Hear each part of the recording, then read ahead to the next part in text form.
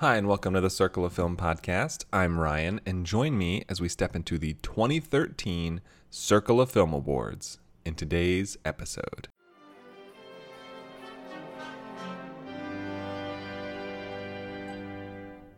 What's this? What's this? It's supercalifragilisticexpialidocious. What is this? What is this?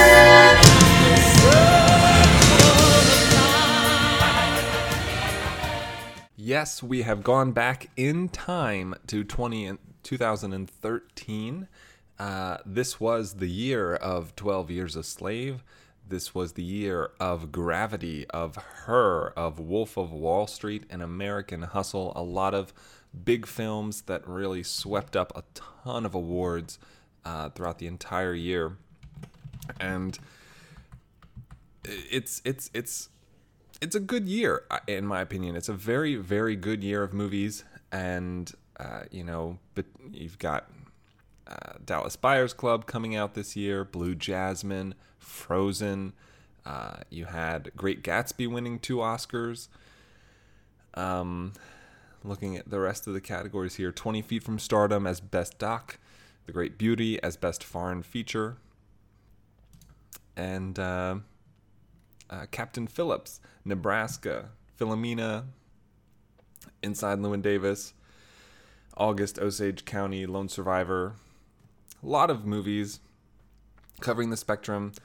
Just a strong year, in my opinion, that did a lot of, it pulled out all the stops, kind of.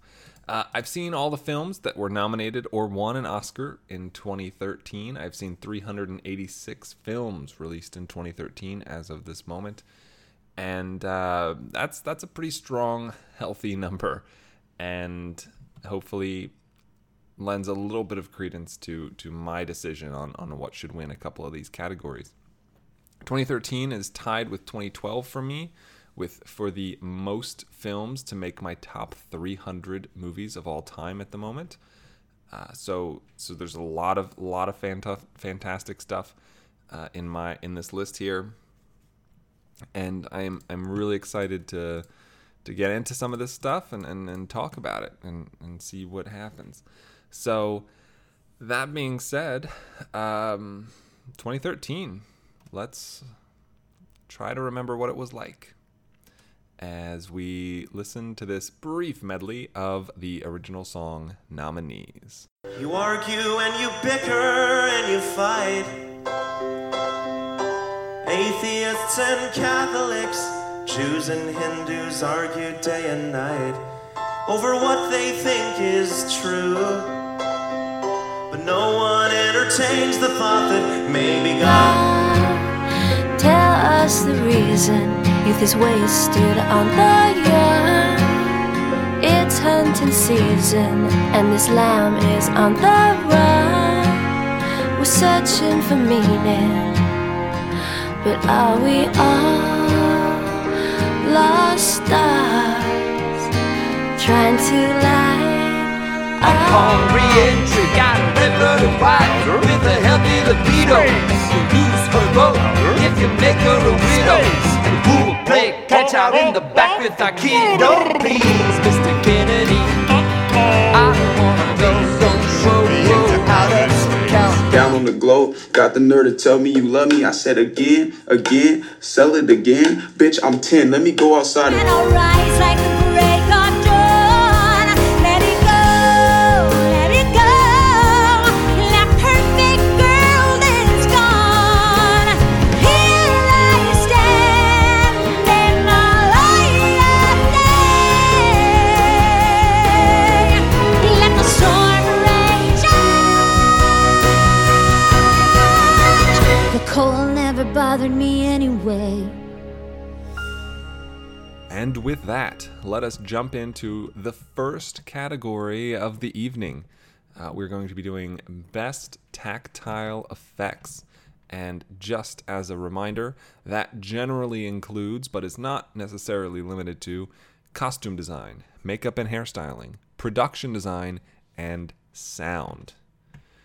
And the nominees for Best Tactile Effects are American Hustle, Her, The Hobbit, The Desolation of Smaug, Snowpiercer, and Why Don't You Play in Hell? ? So I really liked when I talked, I think I did in the 2014 Circle of Film Awards, starting with number 5 out of, or 10 as it may be, in the lead and supporting categories, and that being the order for which I talk about the films, and I'm going to continue with that. So starting with my number 5 in the tactile effects category is Why Don't You Play in Hell? ? Directed by Sion Sono. Why Don't You Play in Hell is a raucous and fascinating film. I have talked about it on the show before, but the general premise is a handful of filmmakers, team of filmmakers, get in the middle of and help convince 2 warring Yakuza groups to fight each other and let them film it.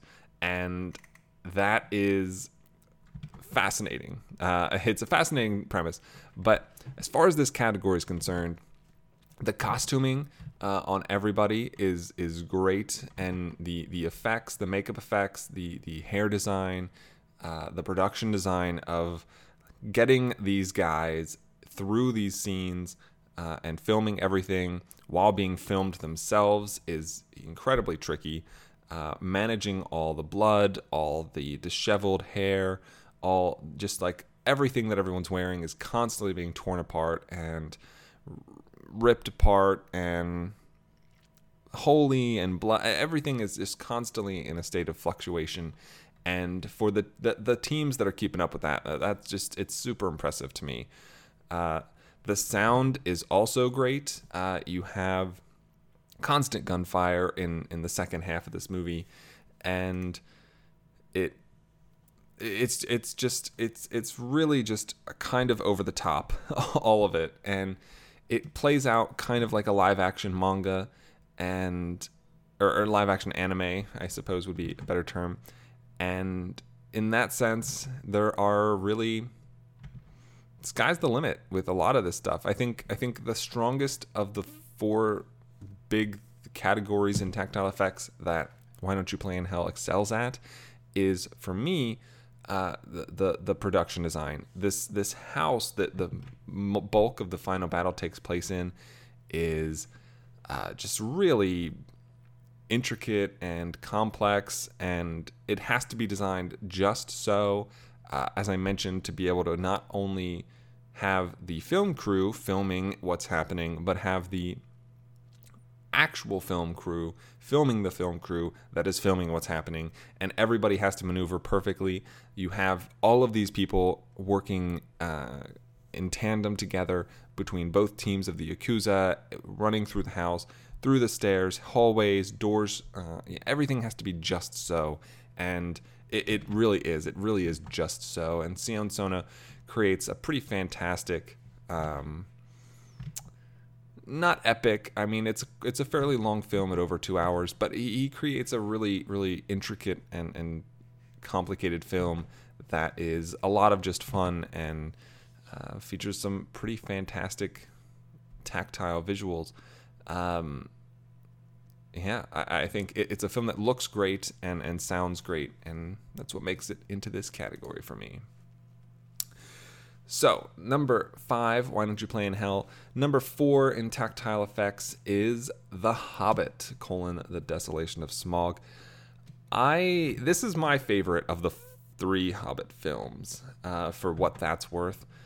I think it's really fascinating. I think of the 3 films, it is the one that its sort of tepid pacing benefits the most.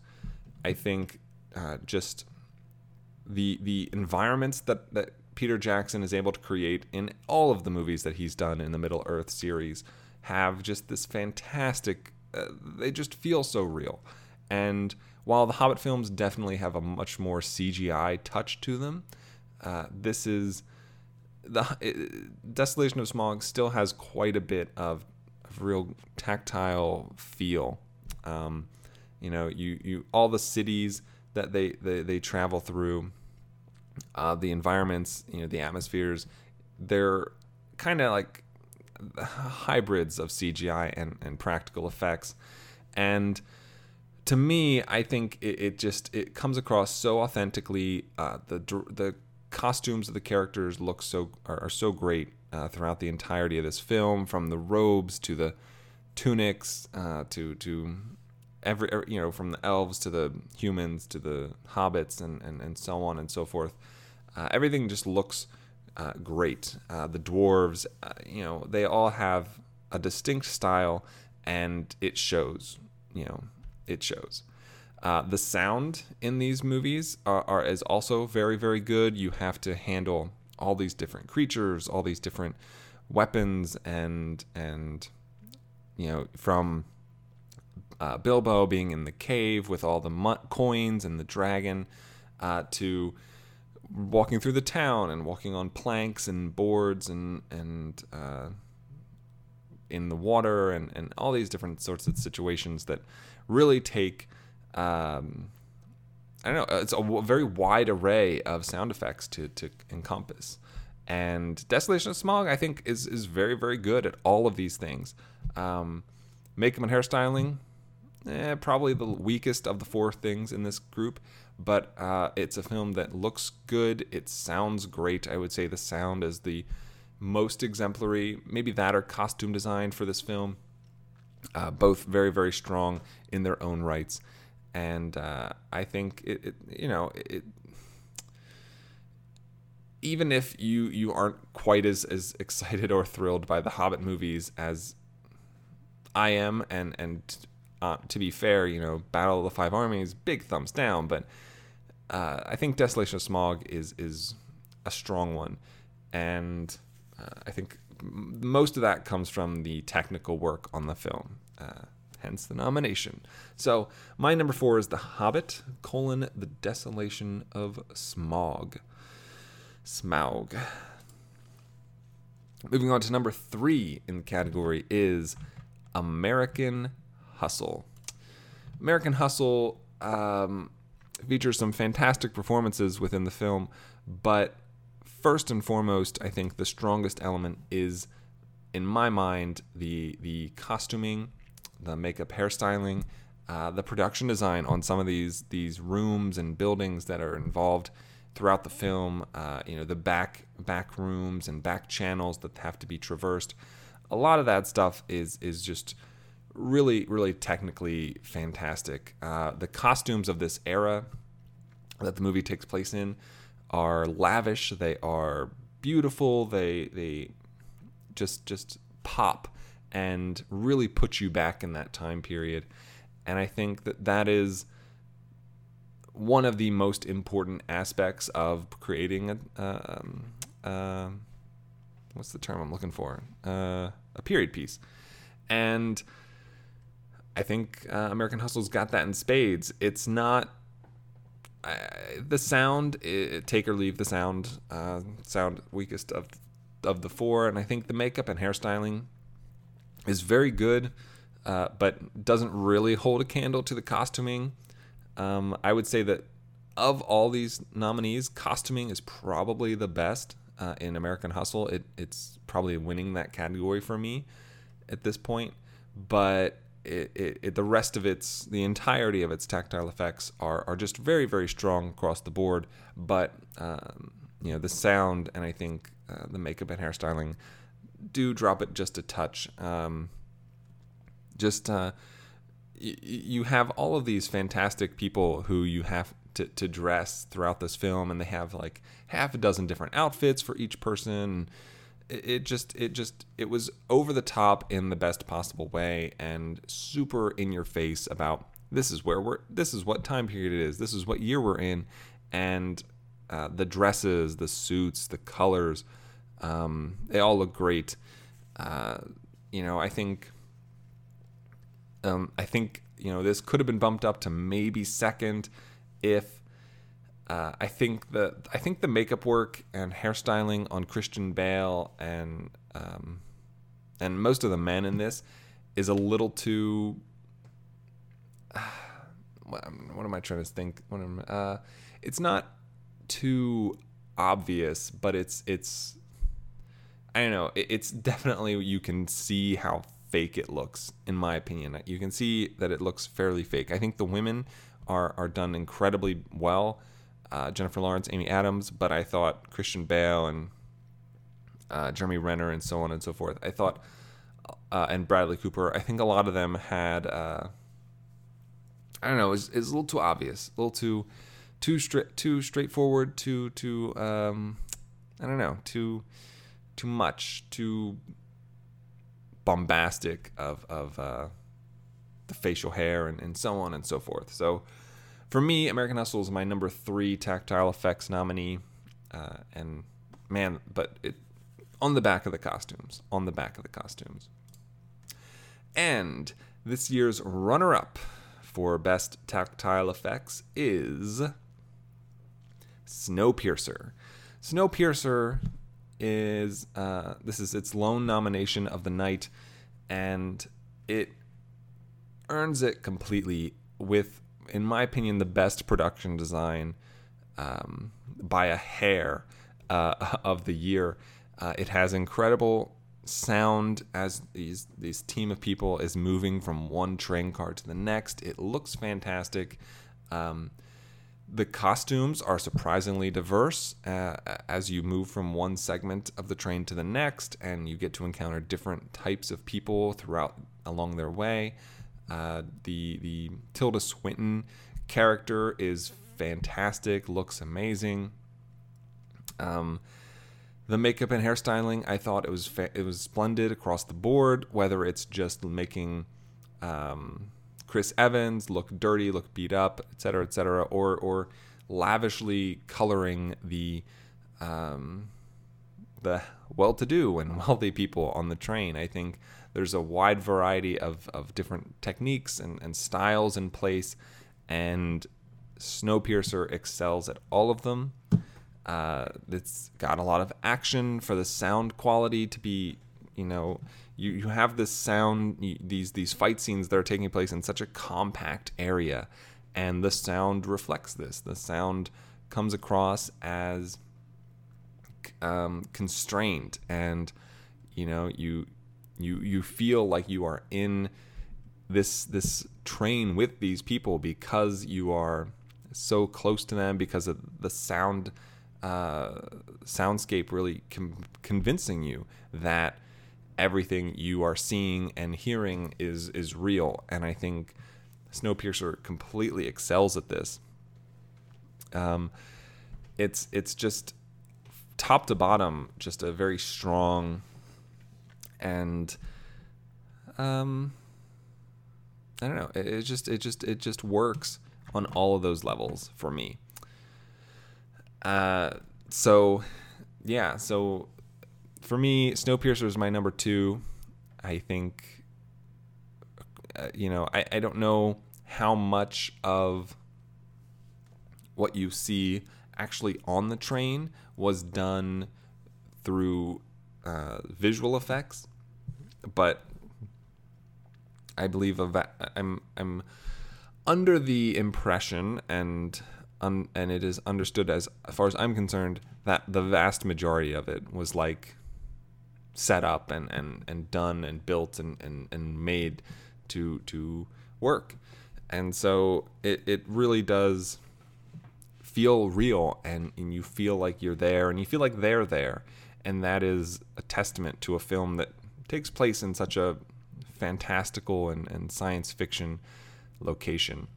So costume design and makeup, I think, are the weaker of the two segments of tactile effects, but overall, it's a very, very strong tactile film. Which leaves, if Snowpiercer is number 2, the only film left, and this year's tactile effects winner is Her.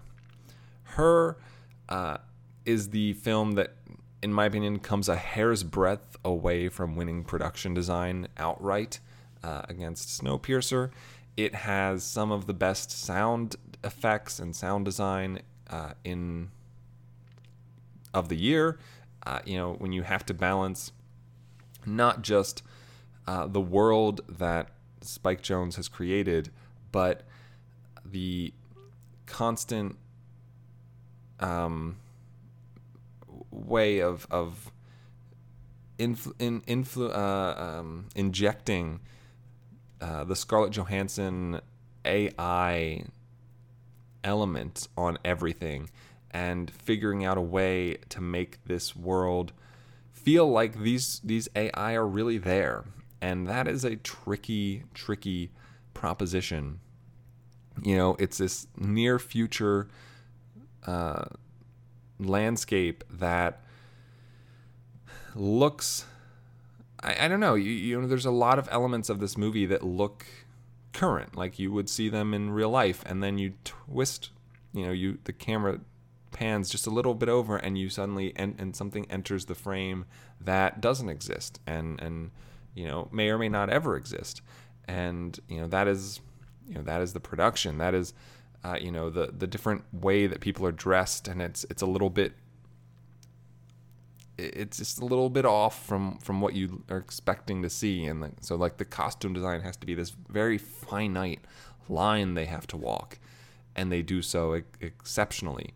The makeup and hairstyling is constantly on point, and just really working overtime to keep this movie looking and feeling as original and fresh as it is.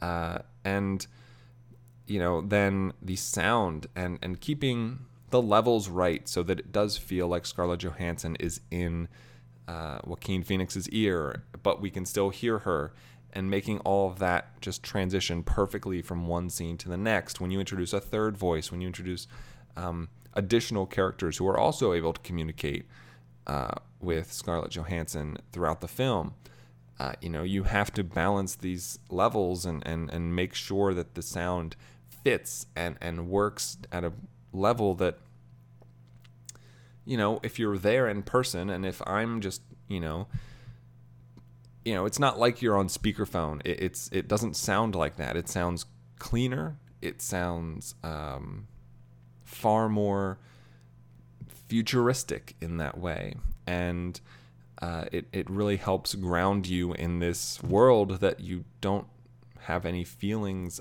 or rather that you don't have any knowledge of before the film starts. The landscapes, the houses, the buildings, the production itself, you know, even the little touches, like his desk at work and so on and so forth, like all these things kind of just, of all the films, I think, of the 5 films that I listed even, Her is the one where all of these elements work together so well that they ultimately put you in this world from the first second, and you never feel taken out of it. You know, there's never a moment where the CGI catches you off guard and surprises you by being even the smallest amount recognizable. You don't feel like, I don't know, because it's so close to the real world, but you know, there's a side of, at least me, where you're in this movie and you're like, oh, this could be real somewhere, and I'm just not aware of it, sort of a situation. And that is because it looks so fantastic, and the details are so intricately considered, in my opinion. So for me, best tactile effects is Her. So running that down one more time, you've got Why Don't You Play in Hell, The Hobbit, The Desolation of Smaug, American Hustle, Snowpiercer, and the first winner of the night, Her. Moving on to the second category of the evening, we're going to pair up tactile effects with special effects. Special effects, as a reminder, generally include but are not limited to visual effects, animation, film editing, and cinematography. And the nominees are The Garden of Words, Gravity, Her, The Hobbit: The Desolation of Smaug, and The Tale of the Princess Kaguya. Awesome. And let us just go straight to number 5. This is the only nomination for this film, and that is The Tale of the Princess Kaguya. This is an animated foreign language film that, you know, as an animated film, definitely gets into this category on the back of its fantastic animation and the strength of its beauty and the way it looks. But it's not just that. You know, this is a movie that has it's 2D. It is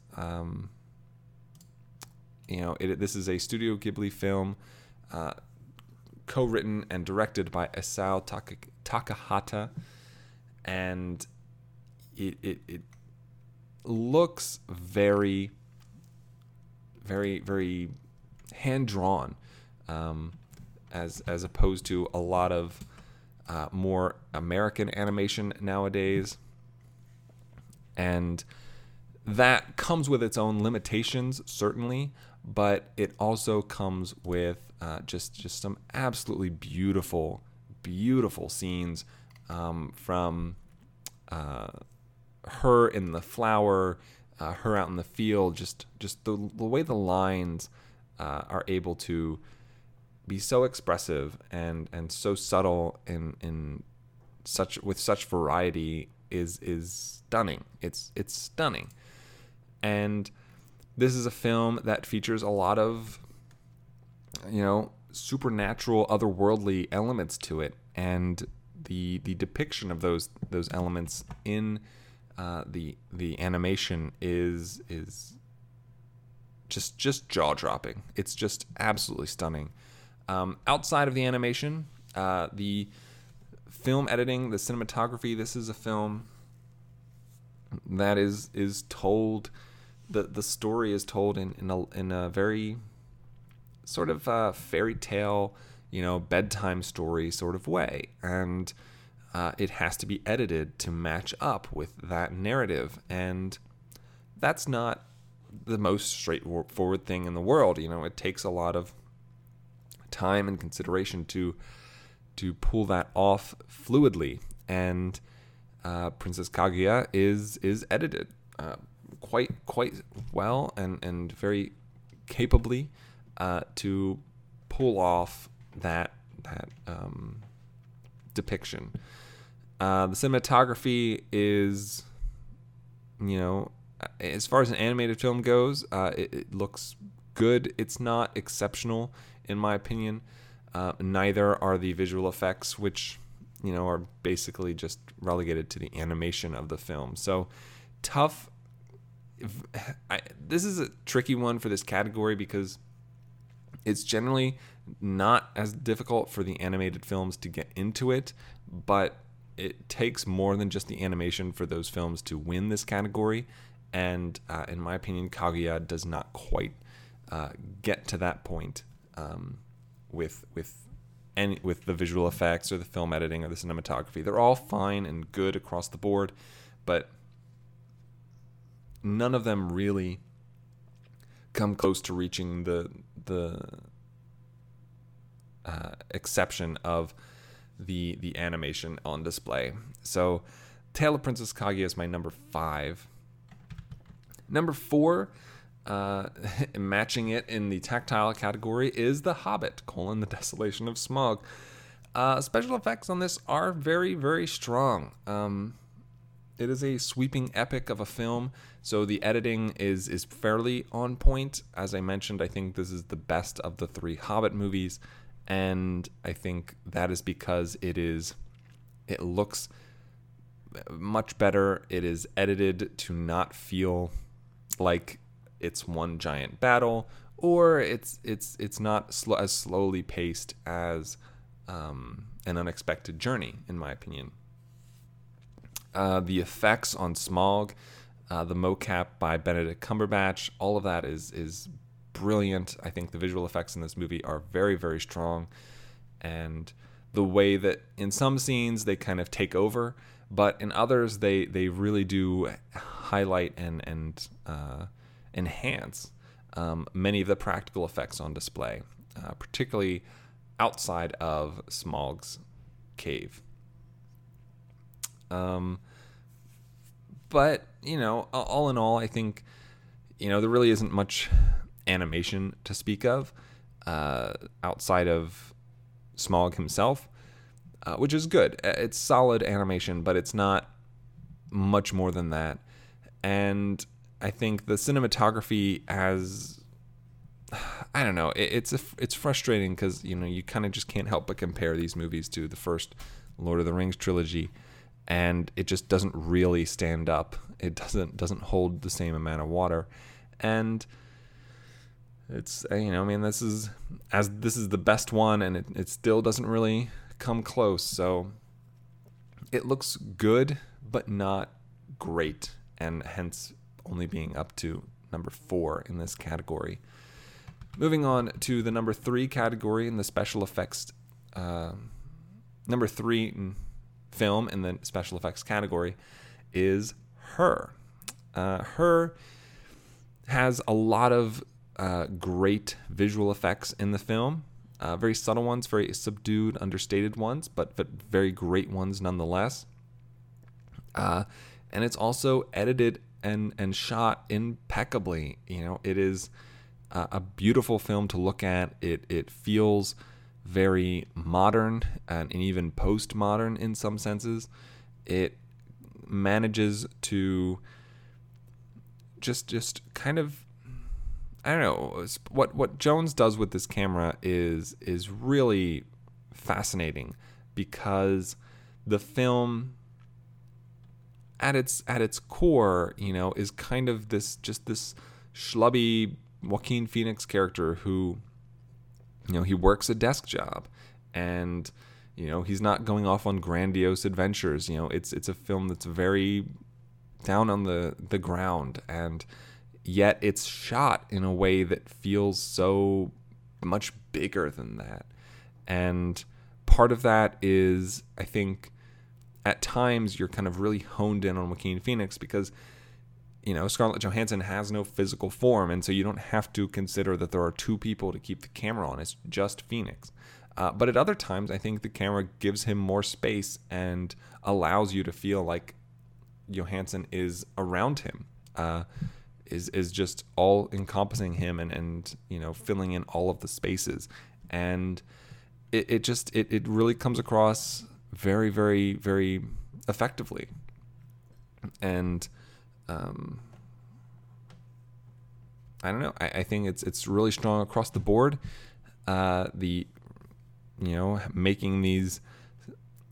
Making this world feel real, and that requires the visual effects to not feel like they are anything but practical. And when you looking at the scenes where he's playing video games and how those are incorporated into his house, it just all kind of works in tandem with the tactile stuff as well. So number 3 for me is Her. Number 2, the runner-up to this year's Special Effects Award, is The Garden of Words. Now, if this is one you might not have heard about, The Garden of Words is an anime film, Japanese anime film, that is only, I want to say, like 40 minutes long. It's fairly short, 45 minutes long, thereabout.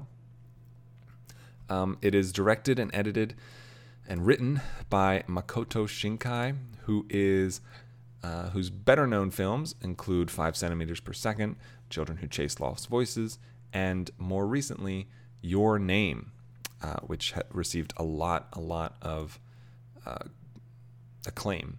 But The Garden of Words, for all of its shortness, it is a film that is very straightforward. It's a drama sort of relationship story where these two characters kind of meet in this garden periodically. And as far as the special effects are concerned, This film is it's flawlessly animated. It is easily the best animation of this year, and I would hesitate a guess that it would probably win best animation the year after that, and maybe even another year beyond. It just looks incredible for a film that is kind of like a 2D 3D hybrid. You know, you get a lot of depth to this sort of flatly animated film, and that is tough, and it just comes across so beautifully. It is raining frequently in this film, and yet the animation keeps up with it the whole way through. I think the level of animation is what causes the movie to be so short, because I'm sure it took incredible amounts of time to finesse and perfect everything going on. Outside of the animation, the editing, the cinematography is also incredible. It looks amazing. The camera angles for an animated film are jaw-dropping. You know, like, this is a movie where you screenshot every second of it, and it's, you know, you could put a picture of it on your wall. It is that beautiful and looks that incredible. The editing is fine. The editing is definitely the weakest element of it, in my opinion. As a shorter film, it doesn't need as much editing. It doesn't feel like it's been reorganized or I don't know, it doesn't really feel like there's much editing going on in the movie. Otherwise, there's a chance this could have snuck into the first place position. The visual effects are good, but not exceptional. You know, I kind of relegate a lot of that to the animation quality. And number 2, The Garden of Words. If anything else, check it out for what it looks like. You know, even a trailer for it, I'm sure it looks exceptional. Which just leaves our winner of the best special effects from 2013, and that is Gravity. Pretty easy one, I think, to guess ahead of time. Gravity, I mean, what can I say about it that wasn't said 5 years ago? It's visually stunning. It's brilliantly edited. It has some exceptional cinematography from Lubezki. I can't say his name. Emmanuel Lubezki as DP.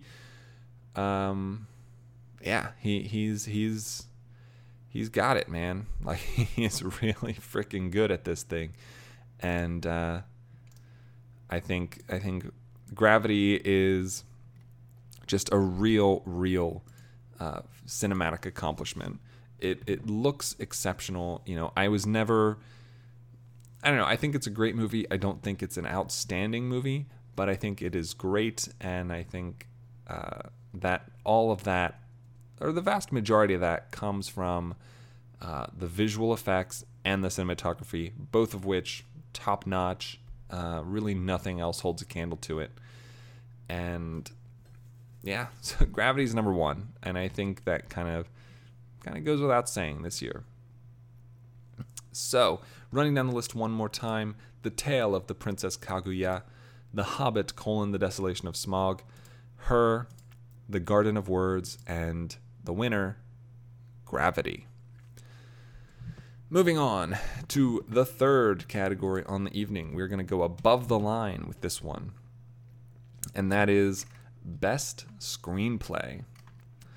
And the nominees are Ethan Coen and Joel Coen, Inside Llewyn Davis; Destin Daniel Cretton, Short Term 12; Julie Delpy, Ethan Hawke, and Richard Linklater for Before Midnight; Spike Jonze for Her; and John Ridley for 12 Years a Slave.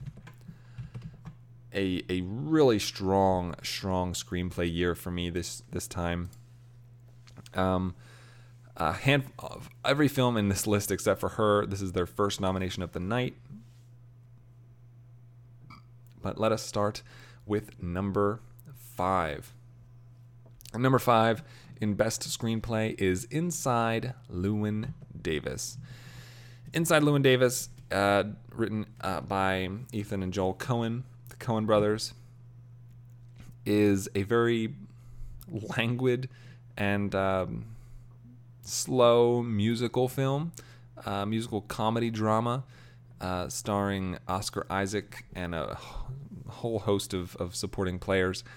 That it feels so real, as we're following Oscar Isaac throughout this film and his interactions with all of these different characters who, sometimes the film teeters almost into "Oh Brother, Where Art Thou?" Magical realism levels, but the screenplay is able to hold things together and hold them in reality brilliantly. The music written for the film is very exceptional. The dialogue is fantastic. The characters are impeccable and so finitely crafted. From Justin Timberlake, who in my opinion isn't like an exceptional actor by any stretch, so I don't, but his character and, even the characters as small as Adam Driver and, you have him who he really doesn't get a ton to do in this movie, but what he does get is vibrant and lived in, and it feels so real, and it makes so much sense from coming from this guy, this person, and it just looks, it just looks like his character is just so, I don't know what I'm trying to say. It's just well crafted and conceived, and then ultimately executed, and it takes a well-written character to make that happen, to make that a reality. It takes crisp and fantastic dialogue, which the Coens have always really had in their films, and I just think it's beautifully written, a beautifully written film that doesn't quite go a lot of places. It's a film that meanders, and I think the screenplay keeps it on that path, but it's just really, really a good, really well written, in my opinion. Inside Llewyn Davis. Number 4 this year in Best Screenplay is John Ridley's 12 Years a Slave. John Ridley adapting this film from the novel, I believe, of the same name. Maybe not. I'm not sure. 12 Years a Slave book. It is adapted from, 12 Years a Slave, but with the spelled out word 12, not the numeral 12, by Solomon Northup, the autobiographical book. And this film is incredibly powerful. And so much of that can be, the wealth of why that is can be spread across a whole host of different names and people, from McQueen, who directed it, to the performers, to Ridley, to everything in between. And I think for me, the writing and just making this poor Chiwetel Ejiofor, who, oh man, he just doesn't get enough time, opportunity and chance to save himself for so long, and the way the screenplay builds that up and pushes him, and not just him, but Lupita Nyong'o's characters, even Michael Fassbender's character, and all of these people to this breaking point. And that is tough. That is tough to manage, and I think the screenplay in and of itself does a huge service to its actors, and I think that is the testament to why it is so beautifully written. It keeps it unflinchingly gives you this Michael Fassbender character who is vicious, who is vile, who is this beaten down but refuses to sort of leave things be character. And you get I think that the Ridley was able to completely transfer over Solomon Northup's voice into this film. He permeates, and Ejiofor really picks up on it so beautifully, but like the voice just permeates through the whole film, and it feels so real, and it feels like we feel like this is happening right in front of our eyes, and that's tough to do without having something to without having like a memoir to base your movie off of. But I think it's absolutely more difficult when you do have that memoir, because it's so easy to just transpose the memoir into the screenplay, and so many movies that do that just kind of fall flat, and they're very just adequate. And it really is a practiced hand and a practiced eye that is able to take those memoirs or true stories and give them new life, and understand that the two mediums are similar but incredibly different in final products. And Ridley is just brilliant in it, and he's able to pull off a screenplay that turns into a fantastic film.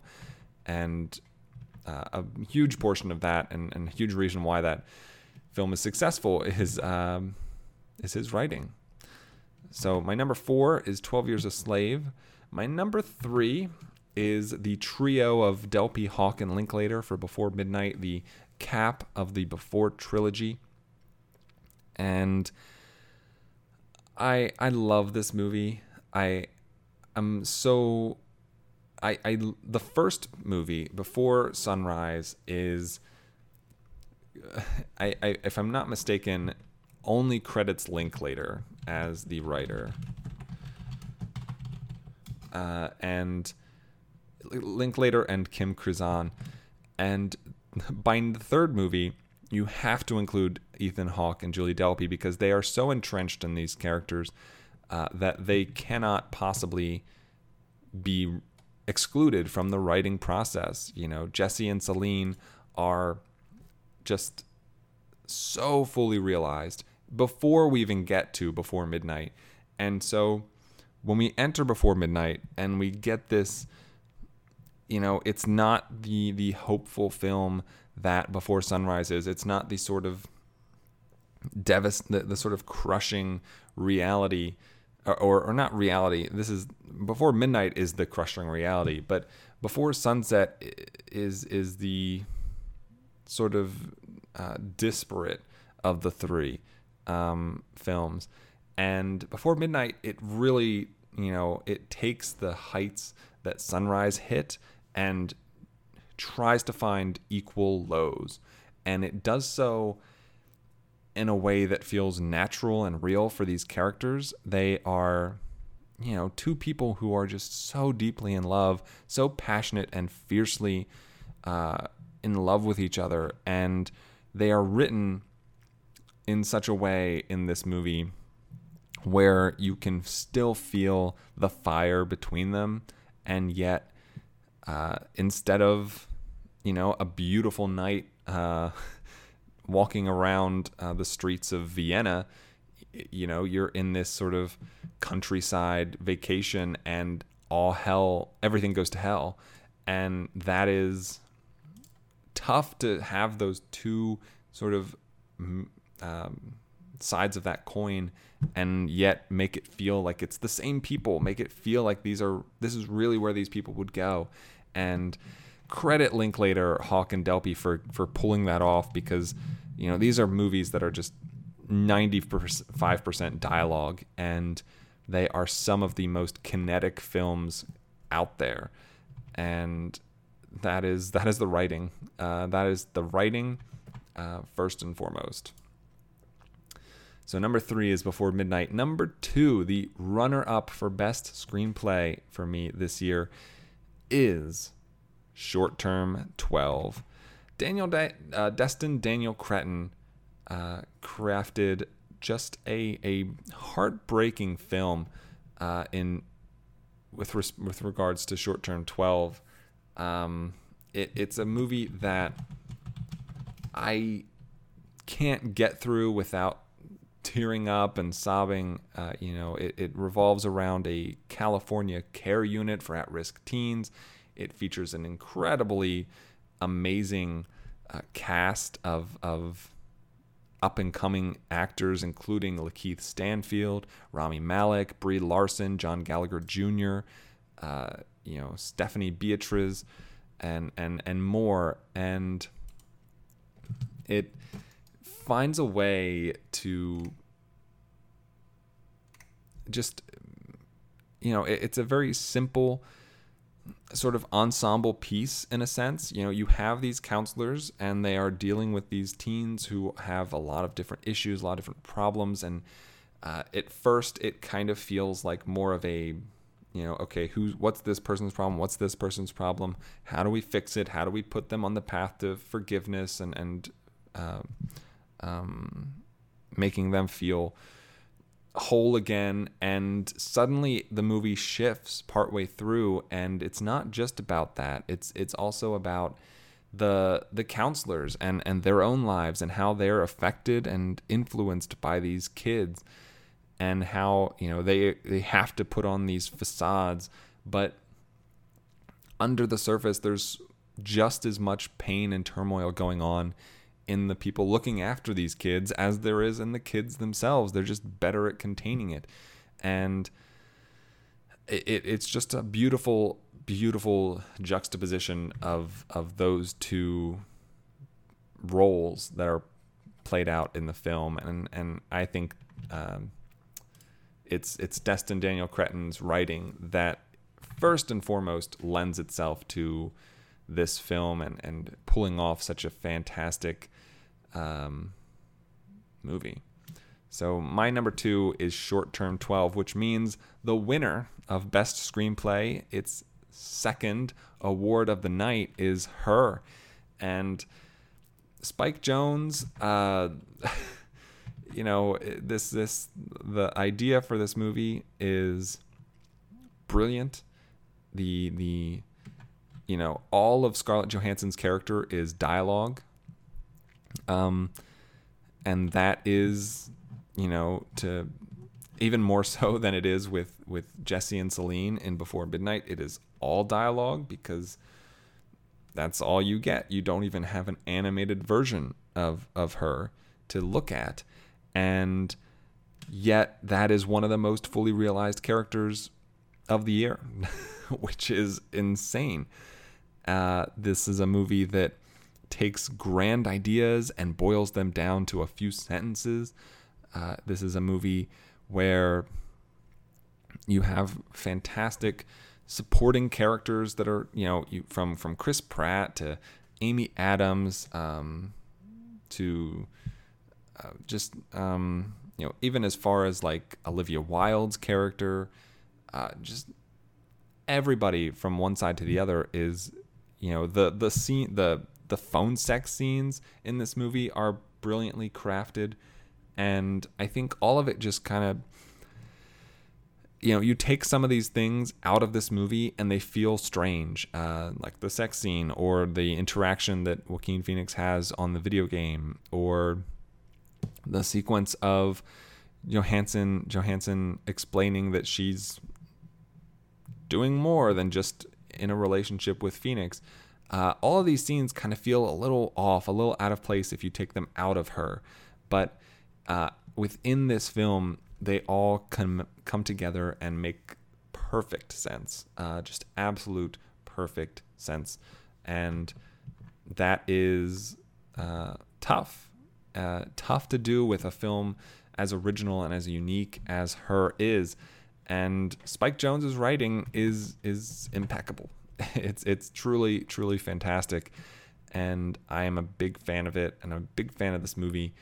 And not even to mention, I haven't even, the writing for Joaquin Phoenix's character himself is strong and great. And, he is this kind of schlubby guy, as I said before, and that is intentional. He is supposed to be this kind of sad sack who finds this glimmer of hope only to have it ripped away from him. And that sucks. That really sucks. And, it's, credit the screenplay for not only giving us this character who isn't really the nicest guy, the best guy, but getting us to sympathize and connect with him and give him this journey of ups and downs that we care about, whether or not we think that the person experiencing them is necessarily a good person. So Her is my best screenplay. Running down the list one more time: Inside Llewyn Davis, 12 Years a Slave, Before Midnight, Short Term 12, and the winner, Her, with its second win of the night. All right, moving on to category number 4. We're going to stay above the line for this fourth category, and that is Best Supporting Performance. 10 nominees in this one.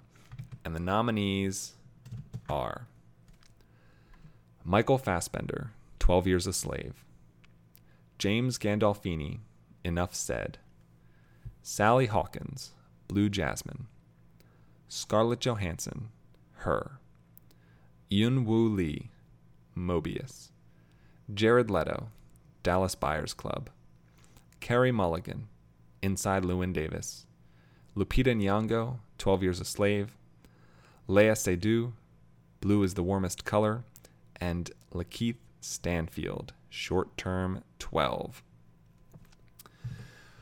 Big list of people, a lot of names on here, some old, some young, some fresh, some fun. Let's start at number 10. And number 10 is Jared Leto from Dallas Buyers Club. So the best supporting actor winner of 2013 barely makes it onto the best supporting actor list for me at number 10.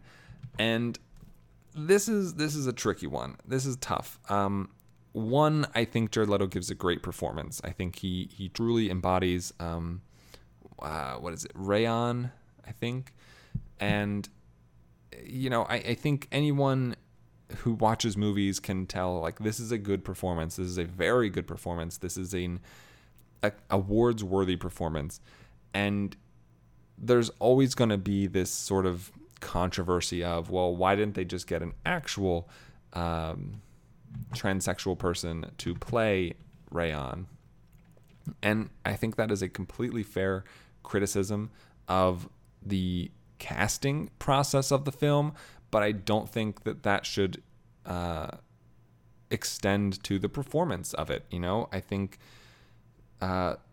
independent of the external elements of the movie and the external elements of the actors and the people involved, the performance of itself of this character is very good. And Jared Leto, who is not, I guess now at this point he's probably considered an actor first, and a singer second.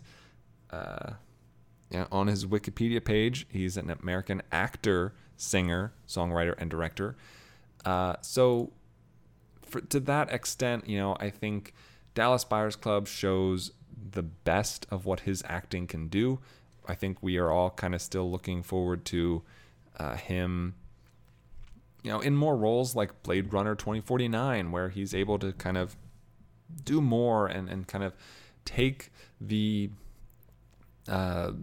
creativity and range that he shows in Dallas Buyers Club and put it into a character that isn't as controversial as Rayon is. So again, I think Jared Leto gives a great performance in this movie, managing to just come up. I don't know. He's able to really He surprised me. When I watched this movie for the first time, only time I think, as soon as it was over, I was like, well, Jared Leto just won Best Supporting Actor, and I was fairly confident about McConaughey as well. I think both of them give fantastic performances. I think Leto's is a touch better, personally. And I think, but for me, I think he's only number 10 this year as a supporting performance. So that's where things are at. Number 10, Jared Leto. Number 9 is Yoon-woo Lee from Mobius. I talked about this movie earlier this week as one of my new July movies. One of the films I ended up watching to kind of cover my 2013 bases. And it's a good thing I did, because this is... Man, I barely get able to talk about this movie, even on the review of it. Yoon-woo Lee is the lead. It's more of an ensemble film. I think the film starts out with putting Yoon-woo Lee in the leading role, but after like 10-15 minutes, she quickly becomes more of a supporting character, hence the supporting performance category. And the film opens itself up to her son, her husband, and others. And she is... the things that the film asks her to do, like, this is a almost silent movie performance. There's almost no dialogue. She is giving this performance all of her face, her body, everything she can possibly provide it, and it's paying off brilliantly. Whether or not you think the film ultimately is worth seeing, because it is, as I've said, very, very traumatizing. I think her performance in it is exceptional, and it takes an exceptional performance to pull off the kind of character that she's playing. Even in the first minutes, the things she's asked to do are horrific and gruesome, and she plays it so brilliantly. I'm just in awe of how she was capable of pulling that together. So for me, she's number 9. She's that's Yoon-woo Lee from Mobius. Number 8 this year, Best Supporting Performance, is James Gandolfini. It's I believe, let me see if I'm correct here. This is a posthumous nomination for Gandolfini in Enough Said. This is a Nicole Holofcener film, which is a romantic comedy drama that Gandolfini really, he's just so lovable. He's so nice and pleasant, and yet at points in this movie, his character has to come out of that kind of gooey center. And there's a huge moment towards the end of the film where everything kind of crashes down around him, and he has to come to terms with the reality of things. And Gandolfini is, he's known for playing more of a hard ass. He's known for playing more of a mobster, more of a, I don't know. He's more of an authority figure, I think, in a lot of the films he's been in, and roles he's had in The Sopranos and so forth. But this movie, he's kind of second fiddle for much of the film, and I think that ultimately rears its ugly head at the end when he kind of comes to terms with the fact that he has been second fiddle for this whole film, and not that he becomes the lead or anything like that, but just that his character is kind of ignored and disregarded his feelings by Julia Louis-Dreyfus's character, and that sucks, and it really explodes out of him. And I think that that's a beautiful scene that was perfectly captured between these fantastic actors. And James Gandolfini is best in show in this movie for me by a margin. This is a fantastic send-off for a truly iconic face and actor, and I'm sad to see him go. So James Gandolfini is my number 8 in Best Supporting. My number 7, getting her second acting nomination, is Sally Hawkins for Blue Jasmine. I'm going to be perfectly honest. I've seen Blue Jasmine once. I don't remember a ton about the movie. It's mostly, it's the Cate Blanchett show for sure. And she is nominated as the lead in this year. But I think Sally Hawkins is truly just magnetic in this movie. I went back and rewatched clips and trailers and stuff when I was putting all these names together and ordering them, and it's Cate Blanchett who is completely in control of this entire movie, every scene that she is in. And I think what I love most about Sally Hawkins' character and the way that she portrays her is that every scene she feels like she's just kind of like grasping at straws to kind of stay afloat. And I don't think that is because she can't keep up with Cate Blanchett. I think that is a choice that she is making for this character, that she is saying this character constantly feels drowned and swallowed up by the Cate Blanchett character and Jasmine, and being incapable of sort of ever being on top. And Sally Hawkins plays her so well. This is a character that,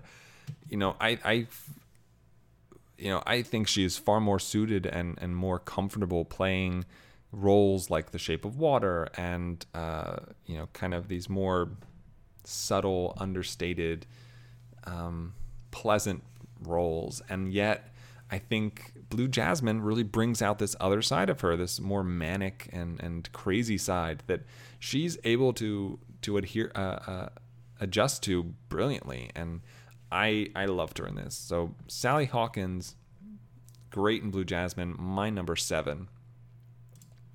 Moving up to number 6, this is the 4th nomination for her, and that is Scarlett Johansson. This is just her voice. She pulls this off with just her voice, and that is not easy. This is not the first voice role to be nominated. Aoi Cravalho has been nominated in the past for her voice role, and I'm sure you had Phyllis nominated for Inside Out for Best Supporting. This is not the first time nor the last time. I'm guessing that we will see an animated or a voice role get a slot here, and I think it's totally deserved. I think Johansson is. I think she's better than Phoenix is in this movie, if I can even say that.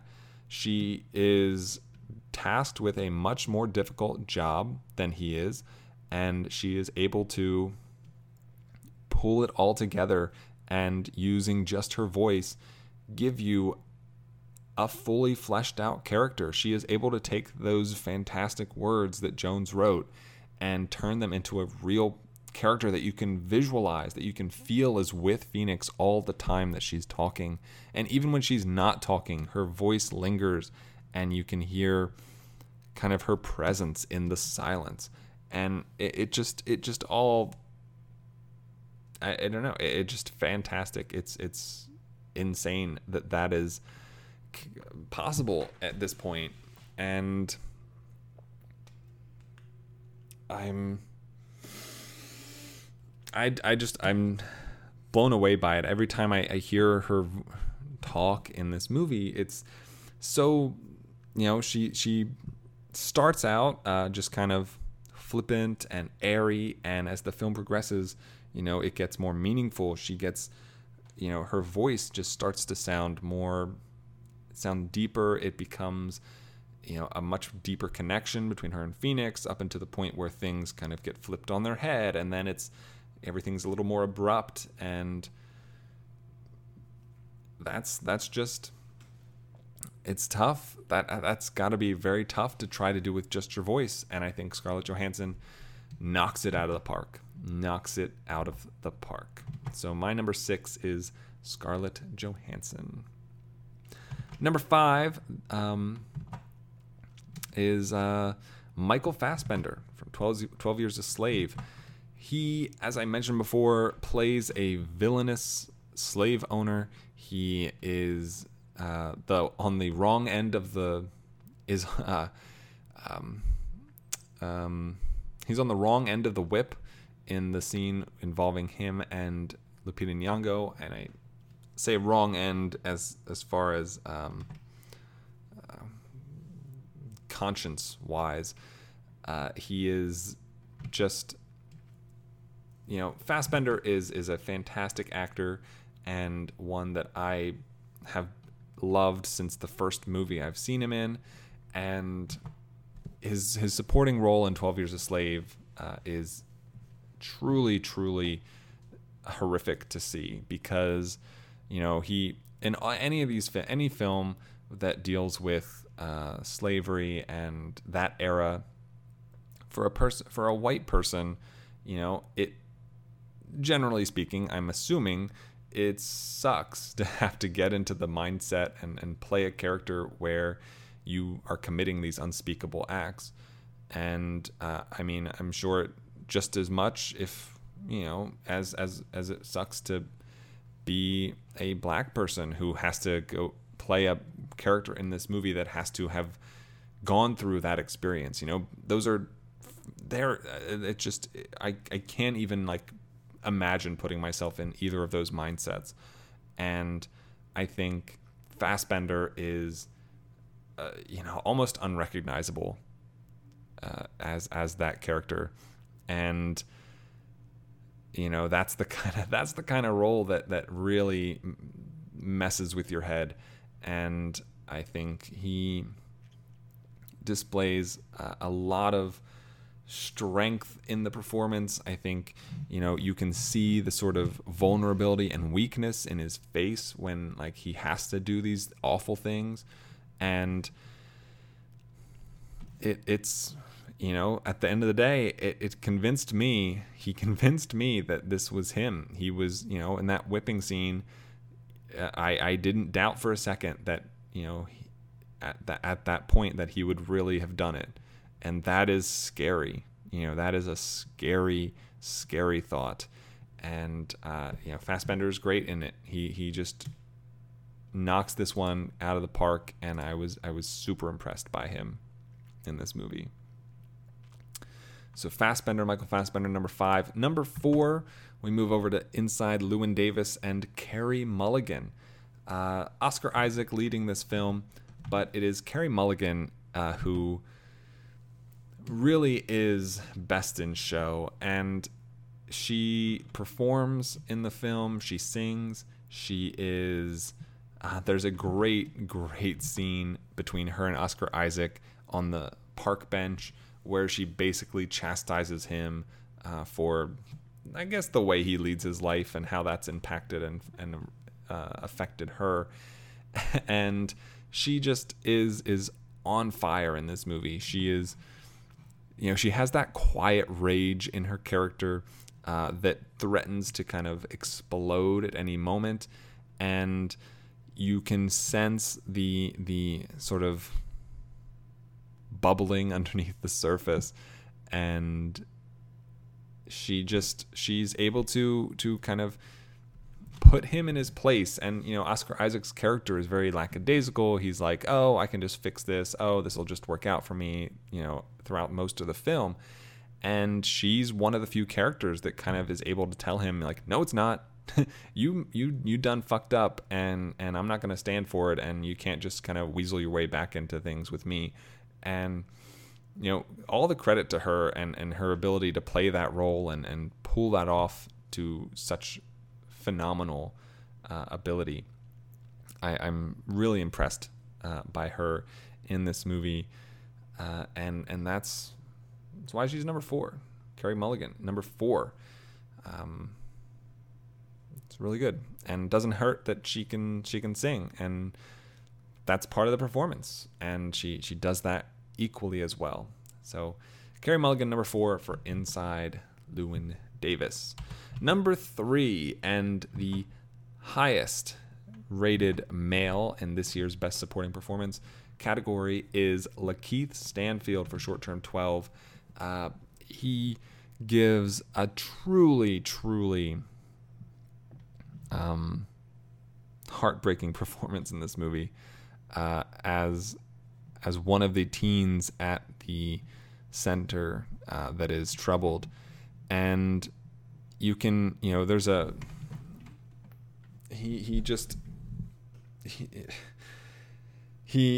writes music in the movie and even performs it at one point, and watching him in that scene is truly tough. It's very, very tough to watch, and it is not an easy role. You get this real deep emotion, these tears that come out of him, that he's a character that puts on this face, and he's trying to be someone that he's not for a lot of the film, and it's through the counselors, John Gallagher Jr. and Brie Larson, that he is capable and able to kind of come out of his shell and be himself and expose himself to everyone else. And that is a tough transition to make. That is not easy to showcase, and he does it really easily and really well. And you can, there are a lot of scenes in the film where he's just kind of silent, and he has to be this silent, expressionless character. But then, it's juxtaposed with these moments where he just kind of breaks down quietly, and then on the other hand, these other scenes where he's kind of up and jumping and vibrant and excitable, and he covers the spectrum. And I mentioned how this is kind of more of an ensemble film, and for him to stick out so much around so many other fantastic performances is not easy. So I'm super, super excited about Lakeith Stanfield going forward. We saw him in Get Out. He currently can be seen in Sorry to Bother You, or on Atlanta. He's a fantastic actor, and Short Term 12 was my introduction to him, and I'm a huge fan. That's number 3, Lakeith Stanfield. Number 2, this year's runner-up for Best Supporting Performance goes to Lupita Nyong'o for 12 Years a Slave. So the Best Supporting Actress winner from 2013 is my runner-up for the Best Supporting Performance category this year. And Lupita Nyong'o, I mentioned the sort of difference between a white and a black actor working in a movie that takes place in this time period. And if Fassbender's portrayal of a slave owner is as amazing as I make it out to be, Lupita Nyong'o's performance as a slave is far better. She is the best actor in this movie, and that is stunning. This is, I think, her first movie ever, and she is, she has tears streaming down her face in that whipping scene that are impossible to wipe away. And she makes this character into more than just a slave, more than just a human being, more than just a person on a screen. She is so, she feels just as real as Solomon Northup does in this film, and it's his film. She is able to contend with that name, and it's a true testament to her abilities to not just break down what this character is and the pain that she is going through, but also to give the movie this second angle, because this is Solomon Northup's movie, and this is his story, and how he survived and made it back in 12 years. And this moment and his interactions with Lupita Nyong'o and his, particularly the whipping scene, is kind of just, this is a scene that is told from his perspective. He's experiencing living on this plantation. He is experiencing these hardships, and yet when we hit this scene, his presence fades away. In my opinion, it is just Lupita Nyong'o and Michael Fassbender in this scene.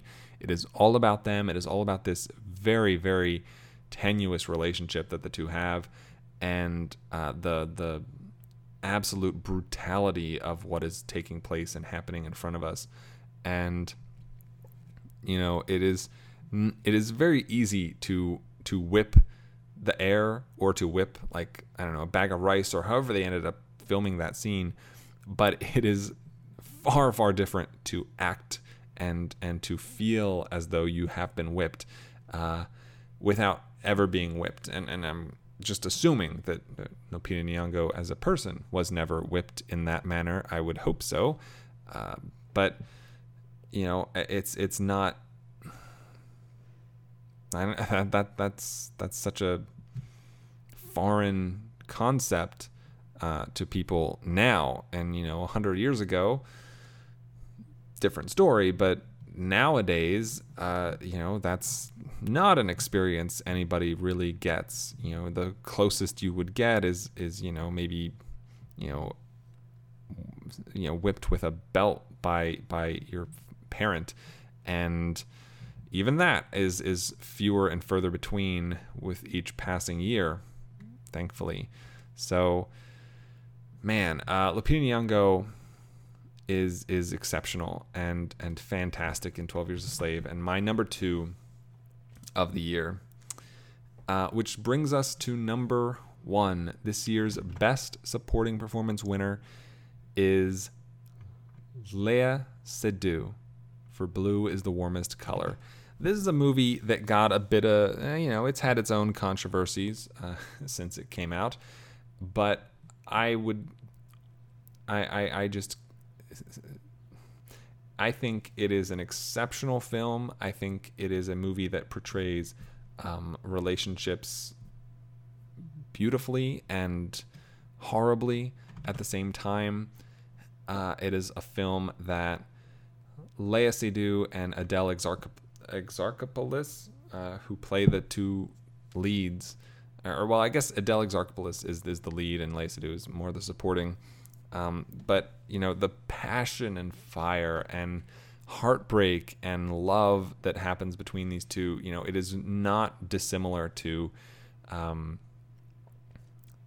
Celine and Jesse from the Before trilogy. These are Seydoux and Exarchopoulos are two characters who clash and butt heads and fall into each other's arms and melt into each other and grate against each other throughout this film. And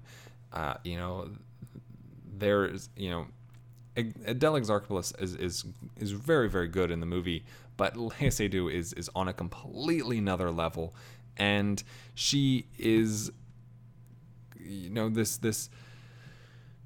she is the more mature of the two characters. She is tasked with more. She is given more responsibilities throughout the film, and she takes them on ably and amply and puts forth a performance that, in my opinion, is the best supporting performance of the year. And She doesn't, she's practical to the extent where, it doesn't matter how much she loves Adele's character in this movie. She is still able to recognize and realize what is most important for her, and it is Seydoux' performance that gives you this layer, all of these layers where she hasn't, she doesn't want to give up on this relationship at any point. And even when they're happy, you can see that there's more going on. And when she's unhappy, there's still more going on. And it's frustrating for her, and it's upsetting. And so much of the film revolves around just Seydoux and Exarchopoulos' relationship and the way that they interact with each other, and the way they interact outside of each other, which isn't a lot of the movie, but is part of it. And I think, Seydoux plays this jilted lover role toward the end of the film better than I'd ever seen, better than anyone's has a right to. It looks like it's coming from a place of real pain, and whether or not that's the case, it comes across so beautifully. So for me, Léa Seydoux is my best supporting performance of 2013, and let's run down that list one more time. So starting at number 10, Jared Leto for Dallas Buyers Club, Yun-Woo Lee for Mobius, James Gandolfini for Enough Said, Sally Hawkins for Blue Jasmine, Scarlett Johansson for Her, Michael Fassbender for 12 Years a Slave, Carey Mulligan for Inside Llewyn Davis, Lakeith Stanfield for Short Term 12, Lupita Nyong'o for 12 Years a Slave, and Léa Seydoux for Blue is the Warmest Color. Now let us move into Best Original Score. That is our fifth category of the evening. And the nominees are Danny Elfman for American Hustle, Kristen Anderson Lopez, Christoph Beck, and Robert Lopez for Frozen, Stephen Price for Gravity, Arcade Fire for Her, and T-Bone Burnett and Marcus Mumford for Inside Llewyn Davis. A lot of names, familiar names in this category, but the one new one is Frozen, and Frozen is our number 5 in the category, so we'll talk about that first. It's an animated film that really took everybody by storm. It made ridiculous money at the box office. It features one of the most catchy, perhaps annoying if you're a parent, Disney songs in quite some time in Let It Go. And above all, it is a film known more for its music than I think anything else. And I think that is perfectly reasonable. It is a very, very beautifully sounding movie. It has some just fantastic songs, first and foremost, but the score in and of itself is magical. It really is a score that makes you feel like you're in this wintry wonderland. You are living this secluded lifestyle, or you are off on this frozen adventure, and that's very, that's great. I love that. I think it sounds great. It complements the music, the songs beautifully, and provides you with this really immersive, animated fairy tale experience, and that is what you want. The score is, in my opinion, meant to enhance many facets of a film, and at times open the door to things you otherwise wouldn't have been aware of. And I think Frozen's score is very, very capable at doing all of those things. So I'm a big fan of the score and the songs as well, but this, by an extension, but the score is very good and very, very pleasing to listen to. Moving on to number 4, Best Original Score is Danny Elfman for American Hustle. Danny Elfman, one of my favorite composers, and American Hustle sounds great. It has a fantastic rhythm to it.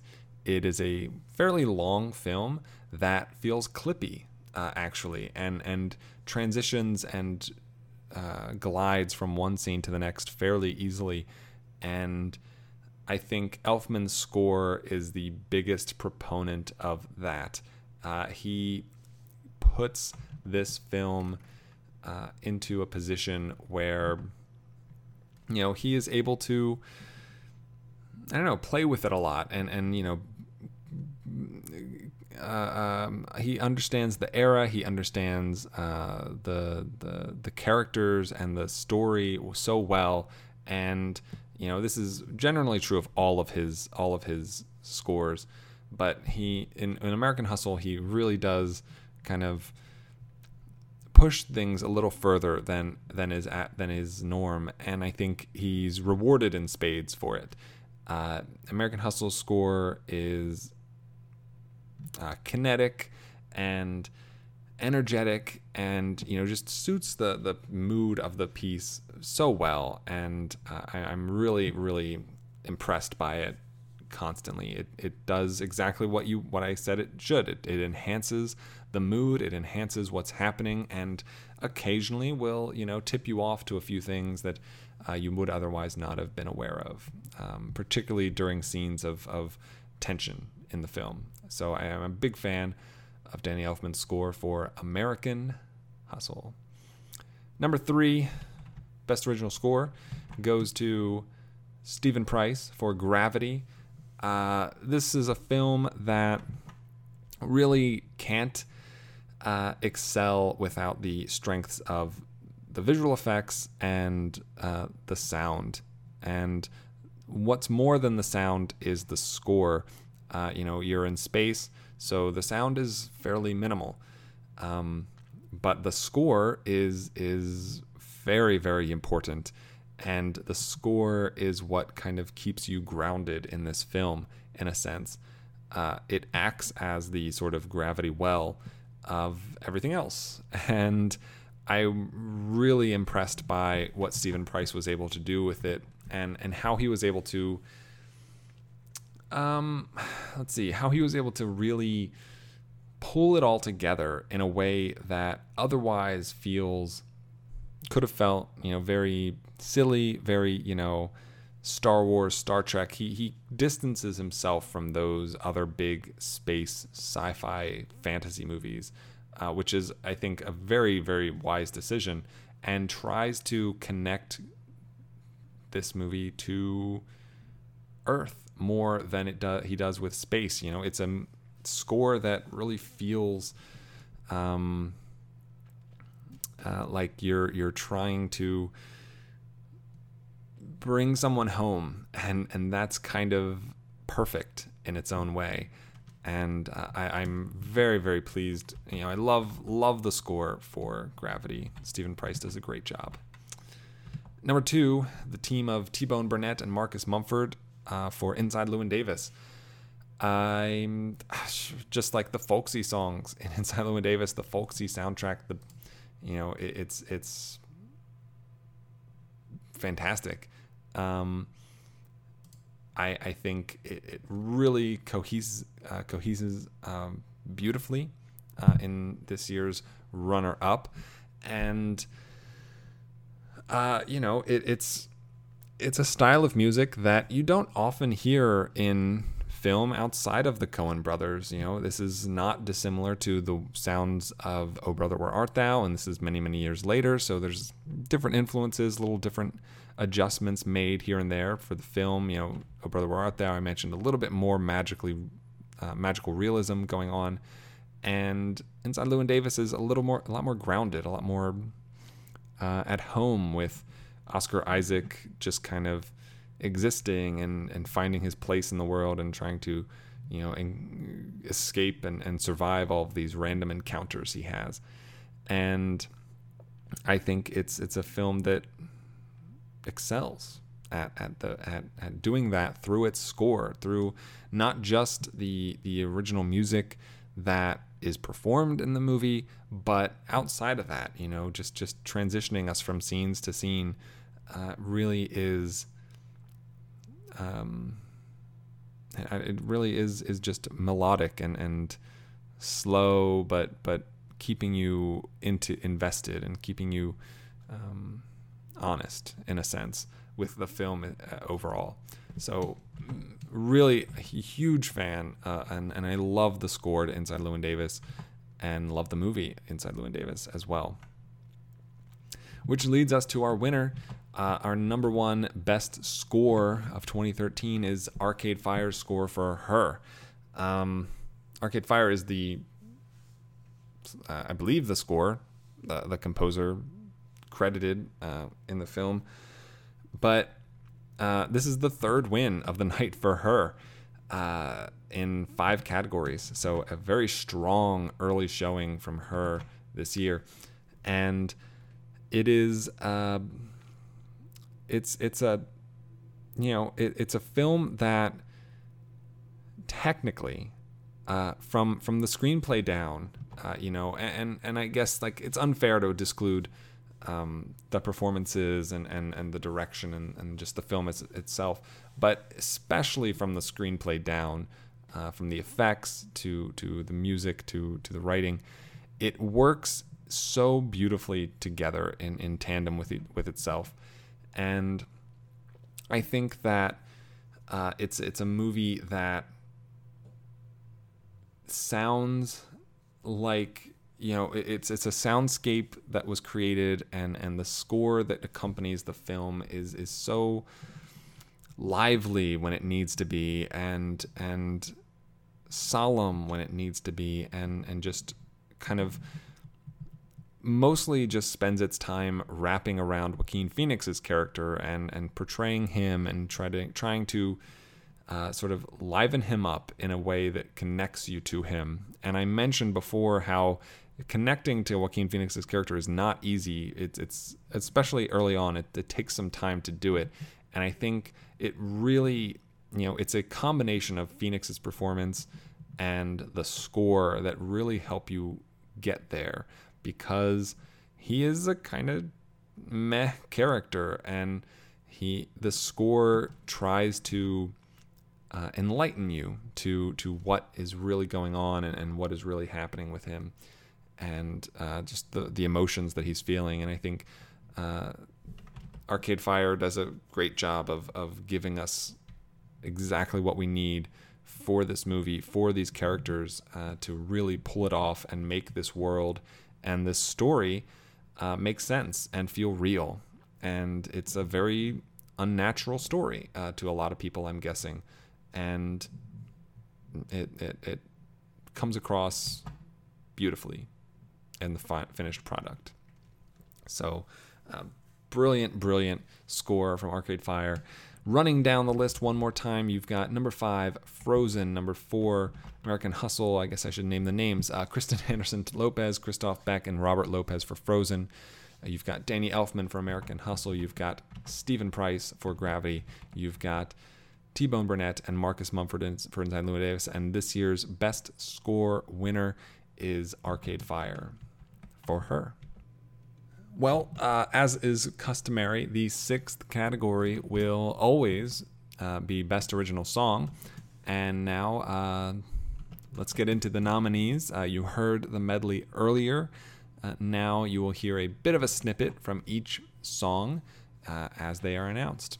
And the nominees are: From What Period? From God's Perspective. I don't think masturbation is obscene.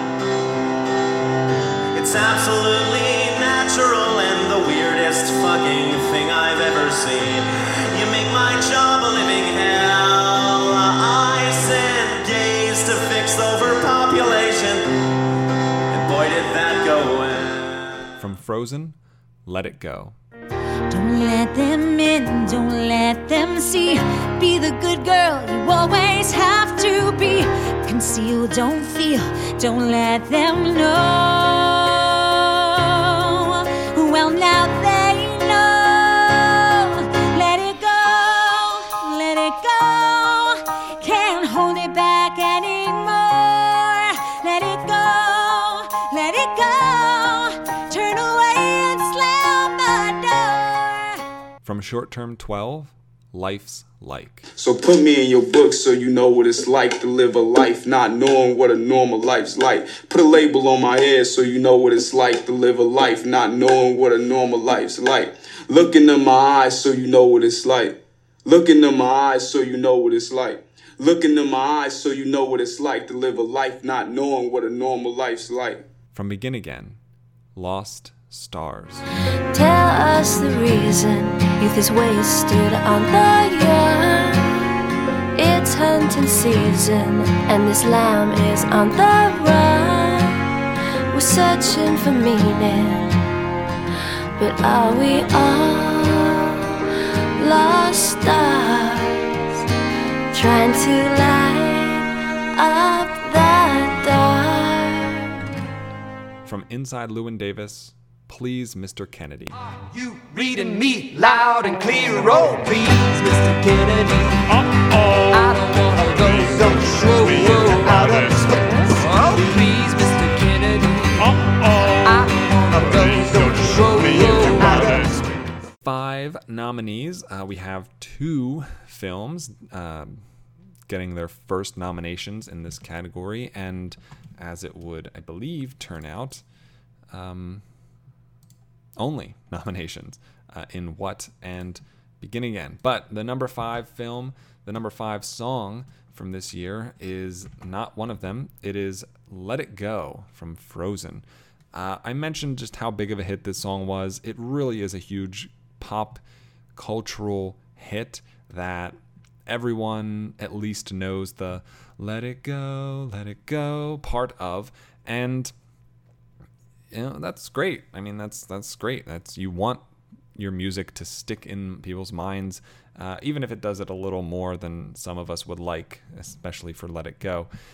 The song itself is pretty. It's beautiful. It's perfectly positioned within the movie, and really does make a lot of sense, and kind of hits on a few emotional beats for Idina Menzel's character of Elsa. But I do think the song is fairly average, in relatively speaking. There are many other songs from Frozen that I prefer listening to besides Let It Go, and it is rather not that I think that they are that much better written or that much better performed than Let It Go. Obviously, none of them made the list, and Let It Go did. I think Let It Go is emotionally resonant within the movie, and I think it is a strong song and impeccably performed by Idina Menzel. She has a fantastic voice, and it's impressive that she is as brilliant as she is in this song. So I don't disparage the song. I just think that it does leave me feeling a little lacking in some instances. So my number 5, Let It Go from Frozen. My number 4 is from a new movie. That's Begin Again. This is the only nomination tonight for Begin Again, with the song Lost Stars. This is a song similar to Remember Me from Coco. It is a song that is performed multiple times throughout the movie from different people with different intentions, with different tones. You get Keira Knightley and you get Adam Levine both singing the song and doing very different renditions of it. And I chose the Keira Knightley version for the episode because I think that it is more in line with what the intention was. I think while I do believe that Adam Levine's voice is better than Keira Knightley's, I think her rendition of the song is more emotional, it's more impactful, it's more meaningful within within the confines of the film, and really is more evocative all in all as a piece of music. So I'm a big fan of Keira Knightley's song rendition of Lost Stars. It's a, you know, it doesn't, it kind of suffers from the same thing that Let It Go does. I think it's a very straightforwardly written song in a lot of aspects. But I do think that it does find itself a little bit more nuance, a little bit more complexity than Let It Go had. And I appreciate that. I think that means a lot. And I think that's kind of what gives it a little bit of an edge over Let It Go. I love Lost Stars. I think it's a fantastic song. And yeah, Lost Stars, Begin Again. Number 3 is Life's Like from Short Term 12. This is the song performed by Lakeith Stanfield's character, the rap that he does. It's not, you know, there's no music behind it really. It's just him rapping and something he wrote, his character wrote. And I think it is very, very powerful. I think it is very important. I think it more than maybe barely less than one of the other songs on this list. It is the most well put together and well positioned song in the movie that it is in. I think it is representative of not just Lakeith Stanfield's character, but you also get John Gallagher Jr. listening to Lakeith Stanfield rap this song and feeling the emotion and the burning energy inside of him. And that is in itself a very meaningful moment. And I think the lyrics are brilliant. I think they are sufficiently written as if Lakeith I don't know who wrote the lyrics, but like I believe Lakeith Stanfield's character would come up with these. You know, they don't feel more professional than that. They don't feel more elementary than that, and it really does suit the situation, the scene, the environment, the relationship between those two characters in that moment. And I'm a big fan of it. So my number 3 first song is Life's Like from Short Term 12. Runner-up for Best Original Song comes from Bo Burnham's stand-up special, What? So a little bit of a controversy before we really get into the song itself. What is considered, I put it as like a documentary. I don't know, it's like on Netflix, and it's not a feature film, but neither is a, you know, documentary really, or a short film, and you know, like those are perfectly qualifiable. It's easily the biggest stretch and category fraud I've considered and tried to reason with myself, but I think it is, you know, if Kevin Hart's Let Me Explain and things like that can be released in a theater, I don't see why those wouldn't be qualified. So, you know, it's not a traditional film in the same sense, but it counts for me. So What's song From God's Perspective? And this is a song, I mean, I guess it can be a little bit divisive, a little bit one-sided, but I think when you listen to the whole song in the context of it, it's not really disparaging religion or anything like that. From my perspective, I think it's addressing the overall just relationship between human beings and a greater deity, should such a thing exist. And I think obviously the song, I think from my point of view, is incredibly funny, but more than that, and I think this is what I love so much about Bo Burnham and all of his music, and even, you know, 8th Grade, which has recently come out. I love how as funny as most of his stand-up, as most of his routines, his songs are, they have such a great, deeper layer to them. And I think this song perfectly exemplifies that. Not only is it talking about kind of the supposed misconstrued elements that are involved with humans and a deity, but it also goes beyond that. It also tries to expose how there's the hypocrisy that comes with all of that, and the lack of faithfulness, and what it really means to say that you believe in a God. And those are tough things to do just normally talking, and I think that he can do that in a song and make it rhyme and also make it funny but make it poignant. All of that is really impressive. And the song itself is good. It sounds good. He's not a classically trained singer, but his voice sounds good with this song. And I don't know, it works really, really well. It's there's multiple points in the song where he kind of breaks the lyrics to talk, and he addresses the issue of rape and of eating pork. And so it's not just lambasting Christianity or Catholicism. He touches on Judaism and Islam, and it's everything is fair game, and it treats everything equally.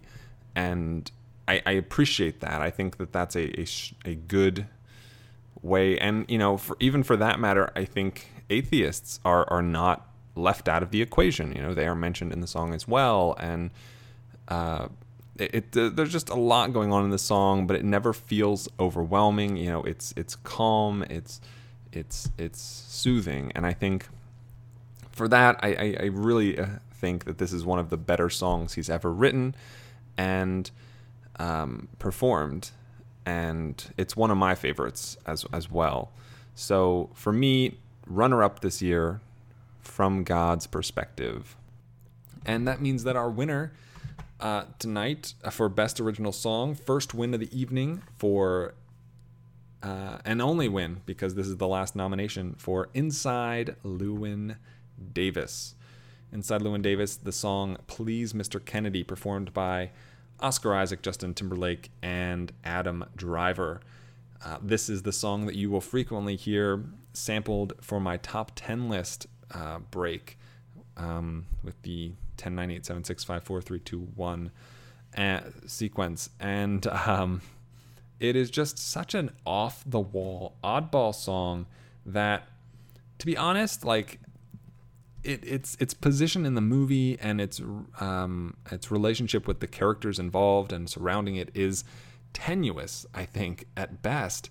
And yet there is just something about it that it is the scene in this movie that I kind of really keep falling back on. It is the one that I think about most often. It is the song from this movie that I find myself listening to most often. And it's very odd, it's very strange, and it really does kind of encompass, in my opinion, the overarching emotion and feel of this movie. It is a movie with a lot of different perspectives and a lot of different angles portrayed, comparable to the three men performing this song. It is a movie that, you can see Oscar Isaac. He is very subdued within the song. He's very subdued within the movie. But then you have these characters on either side of him that are loud or obnoxious or just kind of like rolling over top of him or coming out from behind him and just impacting everything about him. And I think that sense of this song and its relationship to everything else is really what makes it stand out above everything else for me. So I'm a big fan of Please Mr. Kennedy. I'm a big fan of this song quite a bit, and I really do think it earns its win this year as my favorite original song from 2013. So to run down that list one more time, you have Let It Go from Frozen.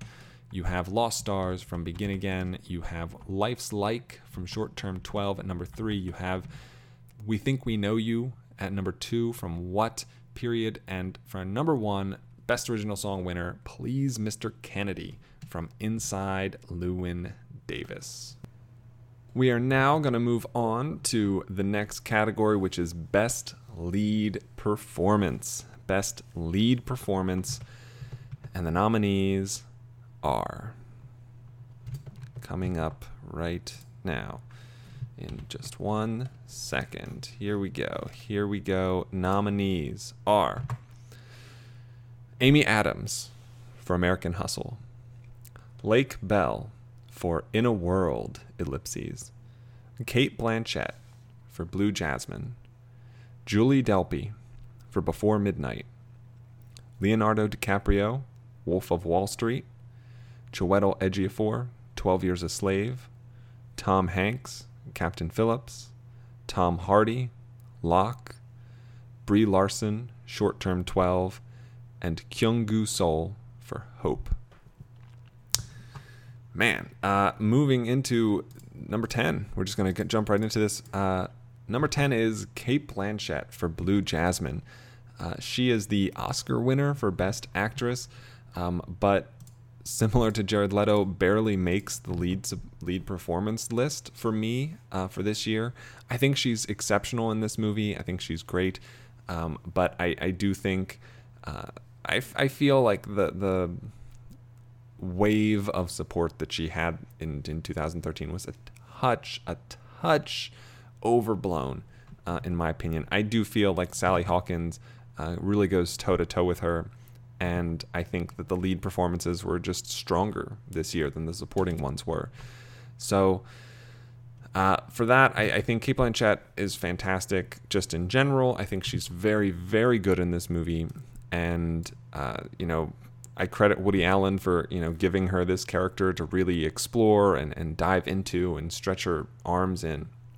But I think I don't know, the movie I think is pretty good but not great, and I think that unfortunately some of the elements of that drag the limitations of the performance down a bit, and I don't know, I think I don't know. I like it. I don't love the performance, and I like it. I think it's very, very good. I think Cate Blanchett is hard pressed to find a bad Cate Blanchett performance at all, and this is certainly not one of them.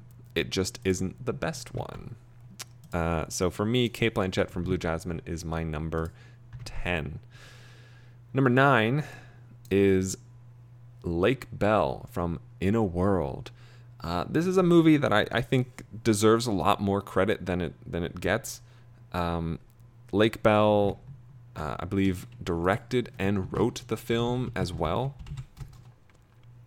Yes, she did. And stars in it. She is a fantastic character.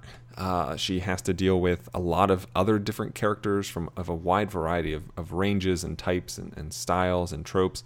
And her performance just comes across so naturally. I could even argue that it might even be exactly how she acts in real life, but I know that at least from a professional side of things, she is not a voice coach. She's an actor, writer, director. And she just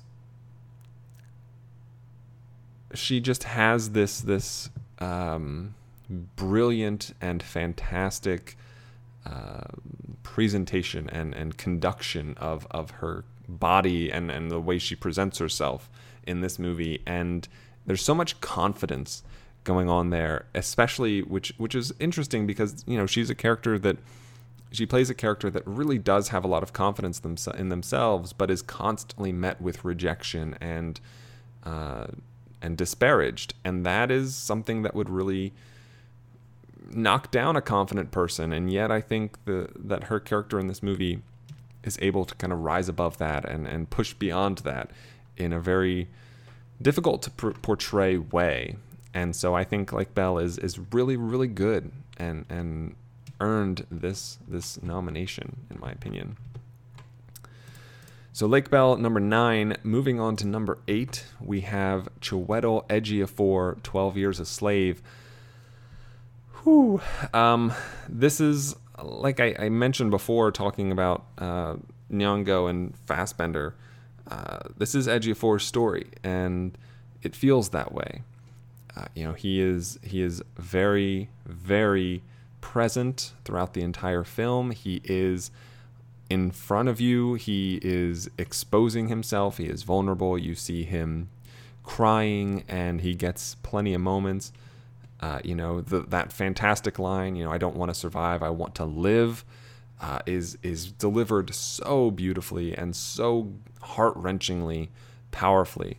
And it really, he feels like he feels like Solomon Northup. He feels like he was that person, and that's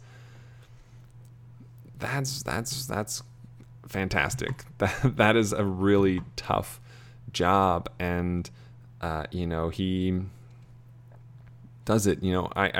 I harped on how difficult it is for anybody to really go back to the times of slavery and portray a character at any level of that world. And Ejiofor is playing a completely different variation of that world than either Nyong'o or Fassbender were playing. He was not a slave to start out with. He was a free black man at the start of this movie, and he has to go through the experience of becoming a slave throughout the process. And at the time, that would have been something on every single mind of a free person,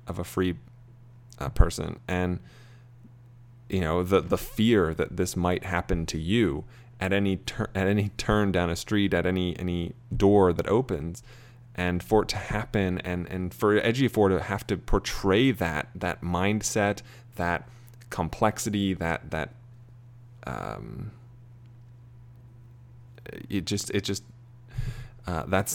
incredibly taxing and incredibly difficult, in my opinion.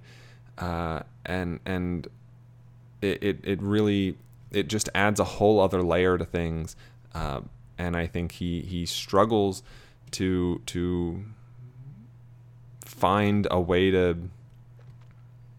be happy, and yet you can see the hope coming out of his eyes, coming out of his face throughout the film. And I don't know, even just pretending to be in that situation, that I could even fake hope as well as Ejiofor does, and that's a testament to how great this performance is. He's exceptional in this film, truly exceptional. So my number 8 is Chiwetel Ejiofor.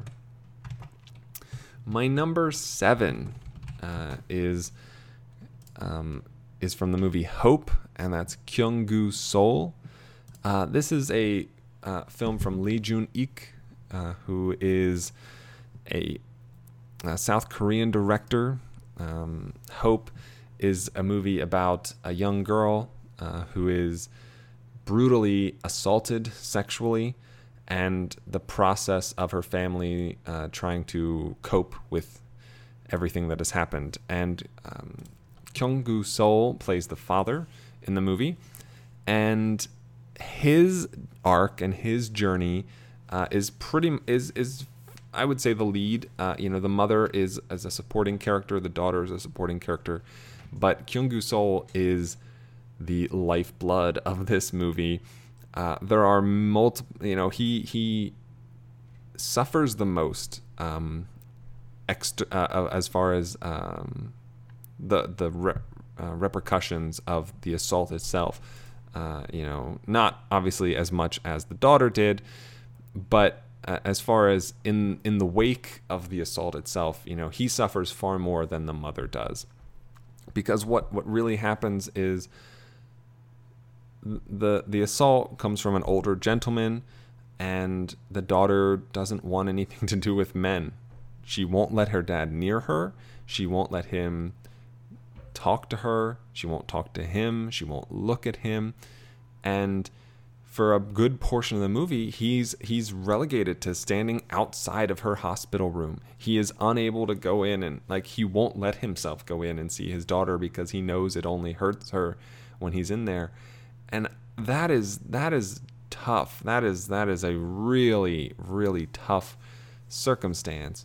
And more than that, portraying that and, finding a place inside of you that can express that confliction, that, you love your daughter so much and that you would purposefully keep yourself away from her because it hurts her. That is a tough thing to do and a tough thing to portray. And there are far more, and I mean, the movie gets a lot further than that even, without going into too many spoilers. I think Kyung-gu is he manages to come across incredibly sympathetic and empathetic to his daughter's needs and desires, and slowly figures out a way to, it takes him a while, but he does figure out a way to satisfy both of their both sides of their emotions. He's able to make do with the situation that he is in and still comfort his daughter, and that is so important. And I think he just really,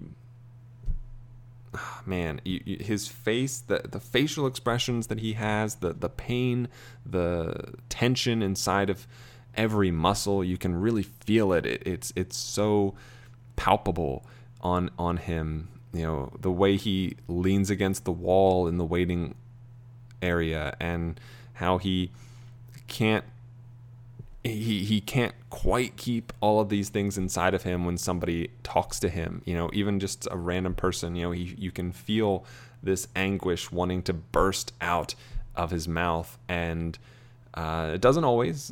He's able to hold it down as best as he can. He has an incredibly strong will, and I think Kyung-gu just captures all of that beautifully, and it is a thankless role for most of the movie, and he's incredible in it. He's really, really incredible. So for me, number 7, Kyung-gu for Hope. Number 6 is Tom Hanks for Captain Phillips. This is, it's Tom Hanks, so already you're starting off on a good foot. He is, in my opinion, the best performance that he's given in the last 5 years, hands down. His performance in this movie is gut-wrenching, and it's starts out, he is the captain of the ship. He is boarded by these Somali pirates, and he's a strong guy. He knows what he's doing. He knows how to combat a lot of these things. He can match wits easily with these pirates, but he is outnumbered.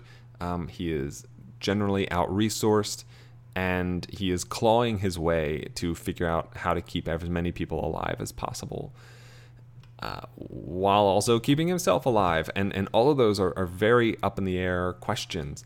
And, Tom Hanks, not a young guy. Even then, 5 years ago, still not a young guy. And this role asks a lot of him physically. And he is up to the task. He is able to keep up with, Barkhad Abdi and the rest of the pirates, as well as the rest of his crew, who, if I'm not mistaken, I think every single other person on this boat ends up being younger than him. Maybe 1 or 2 of his crew are his age. And, we go through the boarding the ship and taking over, and, the "I'm the captain now" line, fantastic line. It just,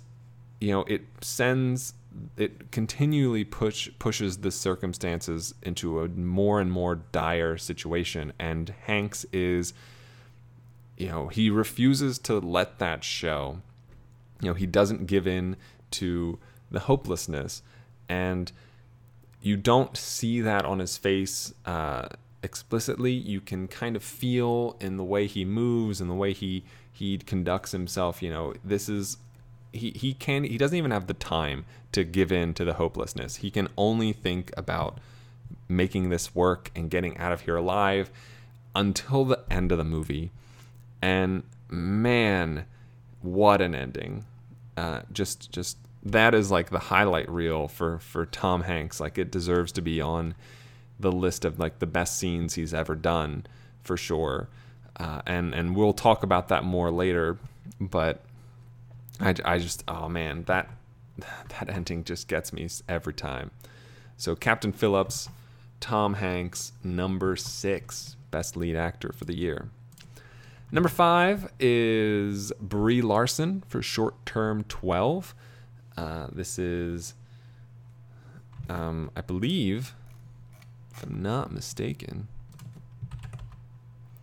this is her second nomination. She previously won for her lead performance in Room.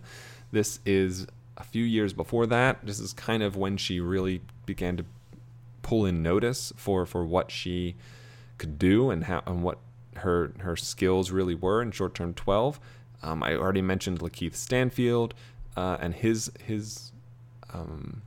which was, it was a breakout for him too. And Brie Larson on top of that is fantastic in this movie. She breaks down. She has her own emotional revelations and arcs that coincide with a handful of different characters throughout the film, John Gallagher Jr. And so forth. The octopus story scene, which I will be talking about later, is a brutal, heartbreaking scene when she destroys the car. Just the raw emotion, contrary to someone contrary to the performances that Hanks and Ejiofor give in Captain Phillips in 12 Years, those are very restrained emotional performances for a majority of the films. Like, both of them kind of let the waterworks fly towards the end, but for a majority of those films, they are holding it in. And in my opinion, Short Term 12, Brie Larson lets things kind of seep out a lot more. You can kind of feel the emotion and the passion radiating out of her in a very effective way. She is far younger of a person and character than either of these other two people. She is dealing with a lot of other kids who are younger than her, who are also struggling to contain their own emotions. And so, on one side, she kind of has to keep it all bottled up for their sake. But on the other side, she's just constantly surrounded by all these people who are exposing themselves and coming to terms with their own problems. And she's influenced by that. And she's kind of in a position where she also feels the need to do the same thing. They're not that much younger than she is. And that's the disparity is far smaller than you would think. So I love Brie Larson in this. I think she does a fantastic job of supporting the supporting cast in their moments to shine. And also, when need be, she is perfectly able of taking over the leading role and bearing the weight of this film on her shoulders, as only a brilliant actor could do. So for me, number 5 is Brie Larson from Short Term 12. Number 4 is Julie Delpy from Before Midnight. She, in my tracking the Before trilogy, is not difficult. They all take place within the span of about 24 hours, generally less than that. And the space and distance that these characters, that Delpy and Hawk play in the movies, travel incredible lengths in both in these short periods of time. And while Sunrise and Sunset are far more positive, far more burgeoning love as far as what they're trying to accomplish, Before Midnight is the opposite. Before Midnight is exposing the underbelly, the seedy underbelly of relationships. And, you know, it doesn't matter how in love you are with someone, you are never going to be without argument, without fighting. It just doesn't happen. And this is one such moment for this star-crossed couple. And for me, at least in this film, Julie Delpy is the best in show. I think Ethan Hawke is fantastic in the film too, but I think Julie Delpy is just a cut above. And you know, you get these moments of just seething hatred between both of them, and Julie Delpy is, you know, you contrast her with how she plays Celine in Sunrise and Sunset, and it's like a whole other side to her. You know, there's no, you know, it's just her ability to sort of adjust and sink into this role deeper. And, you know, this is how Celine would fight. This is how she would claw. And she isn't, you know, scrappy of a fighter. She is very much more of a cast downward type of engaging person, if that makes sense. I guess a better way to describe it would be when they're fighting and at each other's throats, you know, Ethan Hawke is the scrappy one. He's throwing as many barbs as he can at her, while she is kind of just like putting him down and, you know, very matter of fact. And that is a good thing. That not a good thing, but like that is a good approach to this circumstance. And I love that's because that makes sense. You know, when you look at the previous films, Ethan Hawke is a lot more, not uncultured, but unrefined in a sense. You know, he speaks, his character, Jesse, speaks with more, with rougher edges, whereas Celine is very thoughtful. She knows what she's saying. She doesn't really stumble over what her words are. And that comes across in, you know, the sweet nothings that they say to each other in previous films, and in, you know, the haymakers that they throw each other in before midnight. And I think the extension of this character is just so wonderful and so beautiful and so painful, especially if you really care about them, as I do. So for me, I love Julie Delpy in this. She really puts on a classic, and it's, you know, I think that from, you know, what really draws the line kind of between the two of them is that when they're both on screen, I'm drawn to Delpy, and I'm watching her reactions. I'm watching her face and how she's responding to what he says, and how she kind of like rears herself up and like throws everything back at him. And I don't know. I just really respond to Julie Delpy in this movie, and I think she's fantastic. So, number 4, Before Midnight, Julie Delpy. Number 3 is American Hustle, Amy Adams. And American Hustle, you know, kind of had a ton of press, ton of publicity when it came out. It got a ton of Oscar nominations, and it went home empty-handed. It got 4 acting nominations for Adams, for Bale, for Jennifer Lawrence, and for Bradley Cooper. And not to say that the rest of them aren't good. Everyone in that movie gives a good performance, but Amy Adams is just stellar. She's just stellar. I referenced her with regards to her. You know, she plays the real life female interest, I guess, in her, opposite Joaquin Phoenix. And but in American Hustle, she is just the most powerful character in the movie. Not necessarily from a money or position standpoint, but from just a confidence standpoint. She is unflinching, and you know, I think that is, and this is a period piece. You know, this is a time where that sort of a female character wouldn't probably wouldn't get a lot of respect. She would get a lot of disgust, disdain. This isn't a time where, we're still not really in a time where a incredibly confident and powerful woman is capable of earning the respect of her peers necessarily. But in this movie, man, like you see her walk through a room, she is, at, Bradley Cooper or Christian Bale's side and just whoever she's with, and nobody seems more in control of a situation than she does in this movie.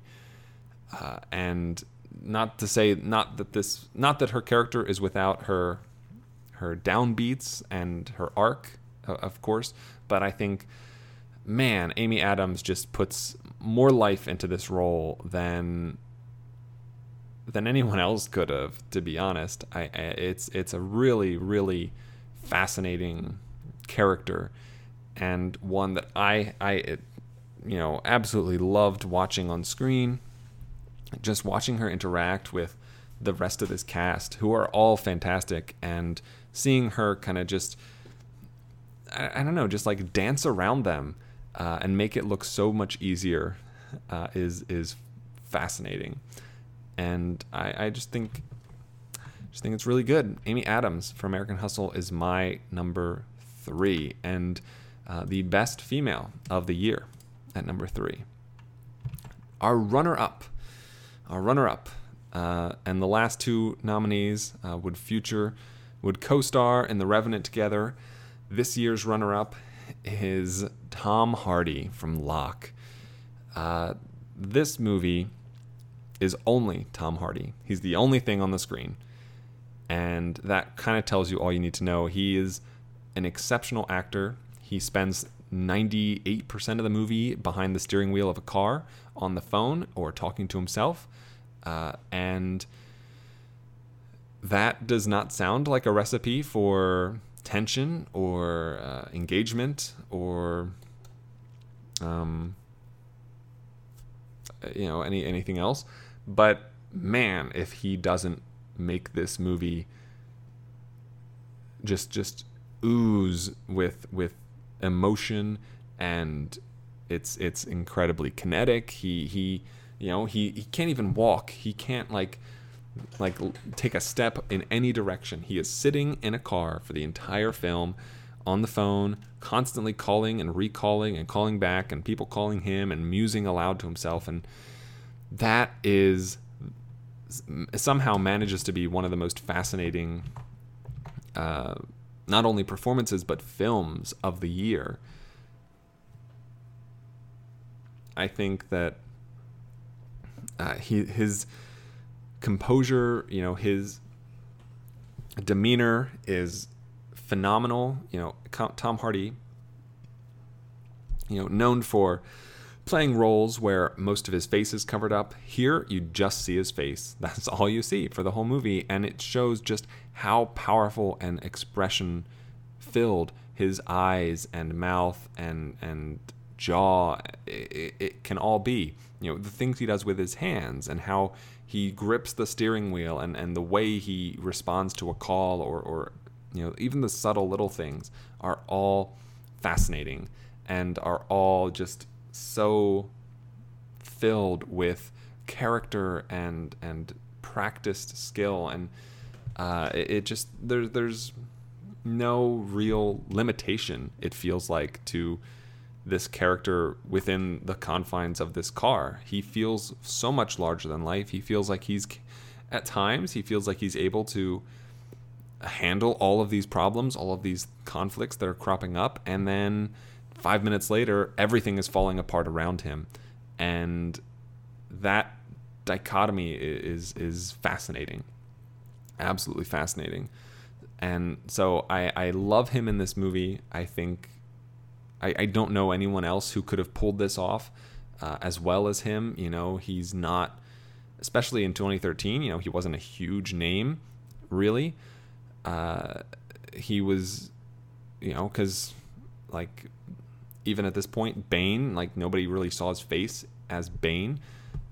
It's just a lot of great things going on for him.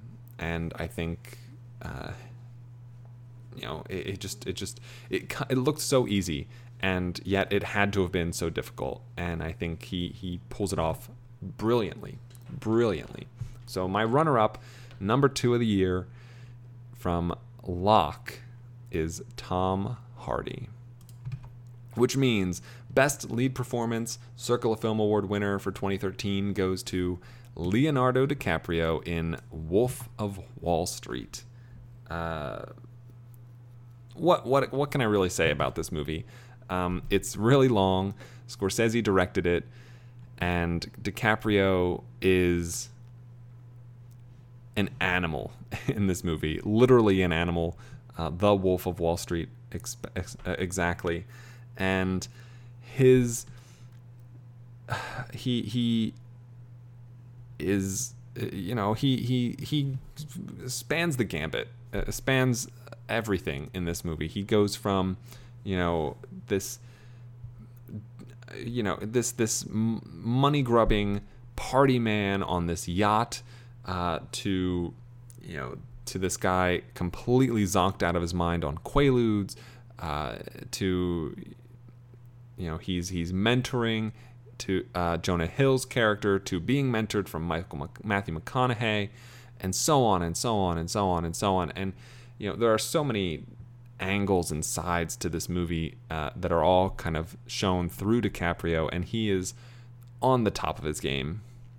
The Quaalude scene is, will come up again later, and he is just phenomenal in it. He is just off of the wall insane, and his relationship with Margot Robbie in the movie is tenuous at best, and he from her great performance, he is able to it's one of the few situations where he's not always in control when he's on screen with her, and even in those moments he manages to make it feel like, yeah, this is the same guy. He would be kind of on his back foot in these exchanges, and just the expressions on his face, and the physicality that he just presents in this movie, where he feels larger than life. And I think you can ascribe some of that to Scorsese, and when we get to the best director category, we'll talk about it. But I think more than maybe any role since Gilbert Grape, even, the commitment to this character for DiCaprio is unbelievable. So for me, number 1 best lead performance of the year goes to Leonardo DiCaprio for Wolf of Wall Street. And that is, he's just great. Leonardo DiCaprio. That puts us down to 3 categories to go. We have only Her has multiple awards at this point, with 3 wins for tactile effects, original score, and screenplay. The next category is Best Scene. And the nominees are Hanging from 12 Years a Slave, Breakup from Blue is the Warmest Color, Shock from Captain Phillips, Octopus Story for Short Term 12, and Quaaludes from Wolf of Wall Street. So I've kind of referenced a lot of these scenes already, but we will start at the bottom and touch on them as we go. One that I definitely haven't is the hanging scene from 12 Years a Slave. This is the most gut-wrenching scene for me of the movie. It's a long take of Northup in a noose on a tree, and he just kind of spins around and dangles there, barely able to touch his toes to the ground and keep himself from dying, as he kind of chokes and sputters and watches dozens and dozens of people walk around him. They see him, they don't acknowledge him, they don't try to help him. I mean, the vast majority of them are slaves, so they really don't have that opportunity or option to do so. And it keeps going. It feels like, you know, if it wasn't Steve McQueen, maybe not every director would have even put this in the movie, but like, just this is a scene that would normally be like 5 to 15 seconds long, and it feels like it's 5 minutes long. It feels like it takes forever, and it is truly heartbreaking to watch. More so than the whipping scene, which is a fantastic scene in its own right. It probably ranks 6th or 7th on the year for me.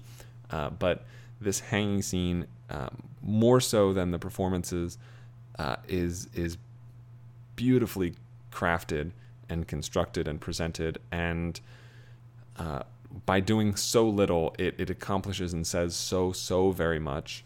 And I can't. It's a lot. It's overwhelming.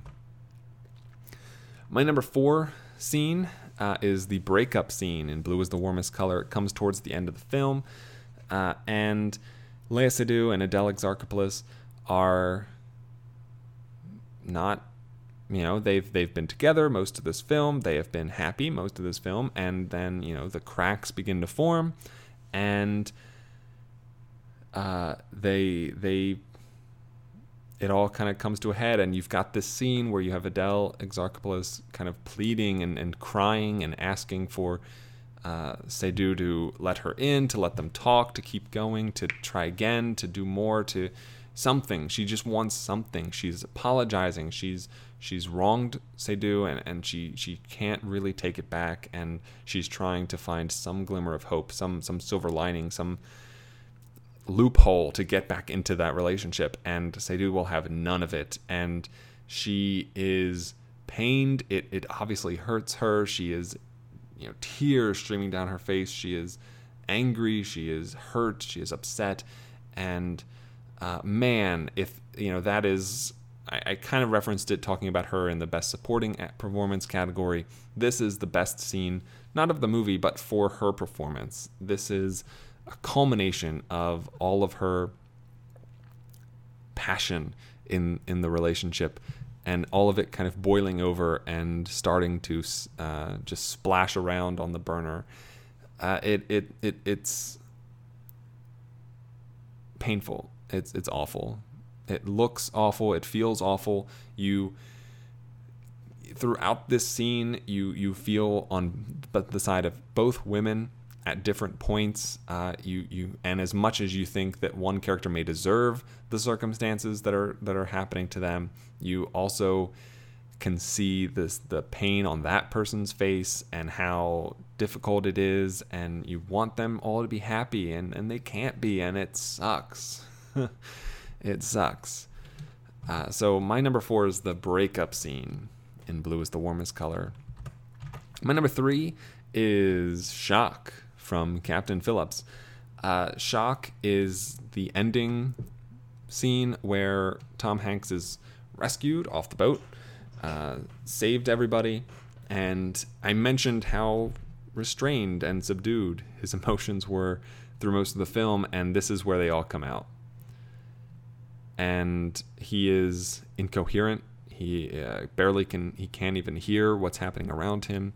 He has someone talking to him, and he kind of really just ignores them, and he's asking questions and looking and searching for something he probably isn't even sure he wants the answer to. And it's just he's in shock. He cannot comprehend what just happened. He cannot reconcile that he's even out of the situation, and it is heartbreaking to see him this way, because we spend so much of this movie with Captain Phillips as this strong man, as this strong person who is able to attack and meet everything that comes at him head on, who is able to take on this band of pirates like almost by himself.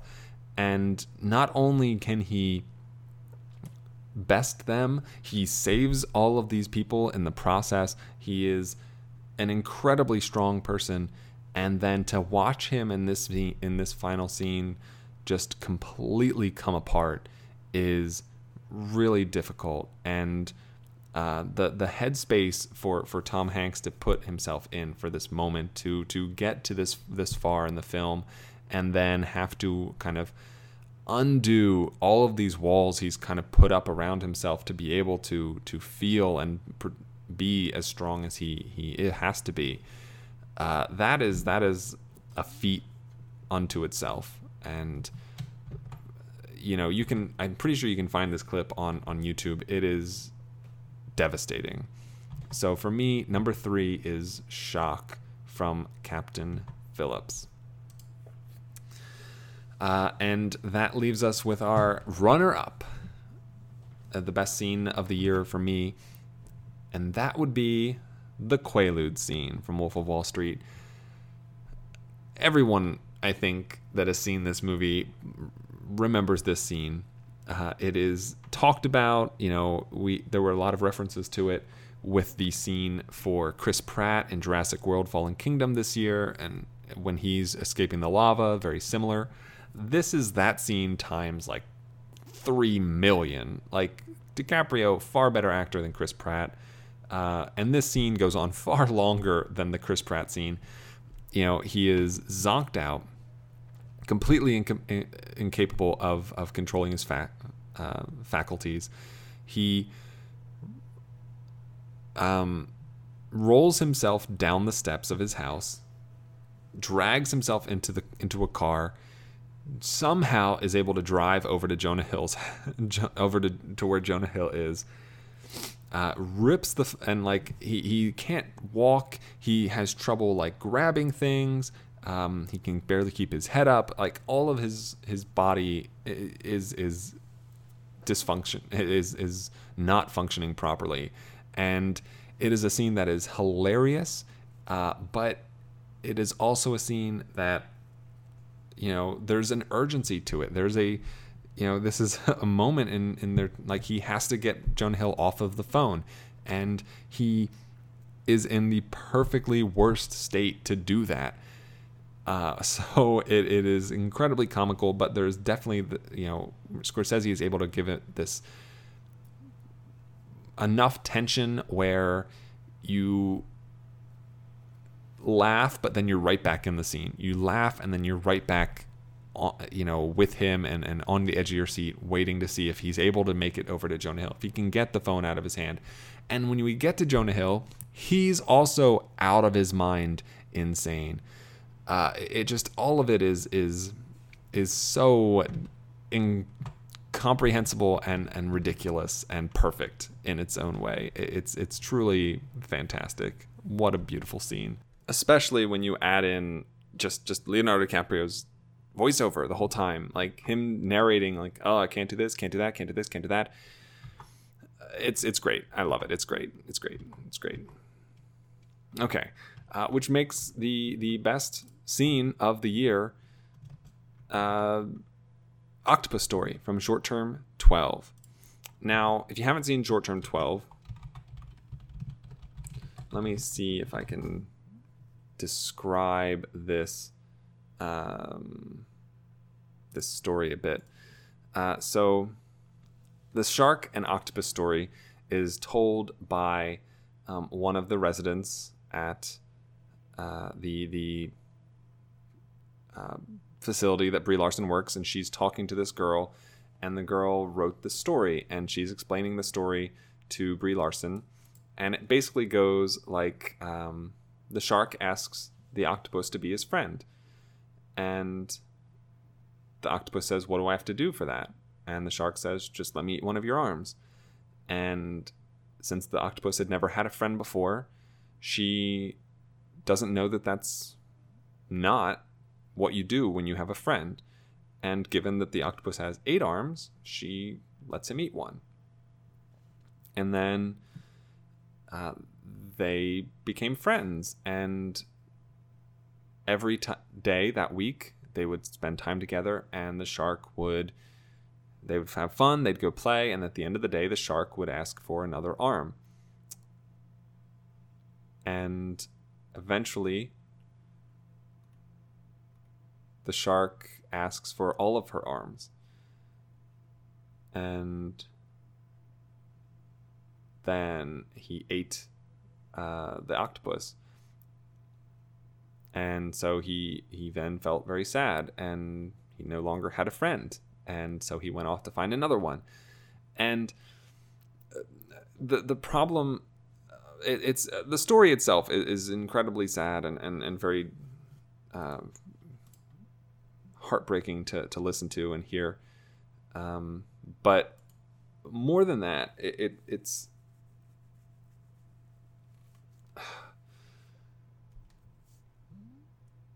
it's a very painful scene to watch, because for a moment you feel like, okay, this is a character, this girl is a character who, you know, has given her all to friendship and to other people, and they have not treated her well. They have not treated her the way that she believes she deserves to be treated. She is hurt, and she feels like this is the circumstance that she is in, and that sucks, firstly, but it's also kind of, you can reread that story and how it plays out as a way of, you know, thinking that this character has felt so abused. This is a character who has been hurt by the people that she trusts, and believes that, or at least at one point believed that was the only way for her to be loved. And this is it's so awful to not only watch, but to think about, and how it happened, and the path that got us to that point. It really is disparaging and painful to see play out. And you have Brie Larson on the bed or sitting next to her, just completely engrossed in this story and what's happening. And it really does kind of,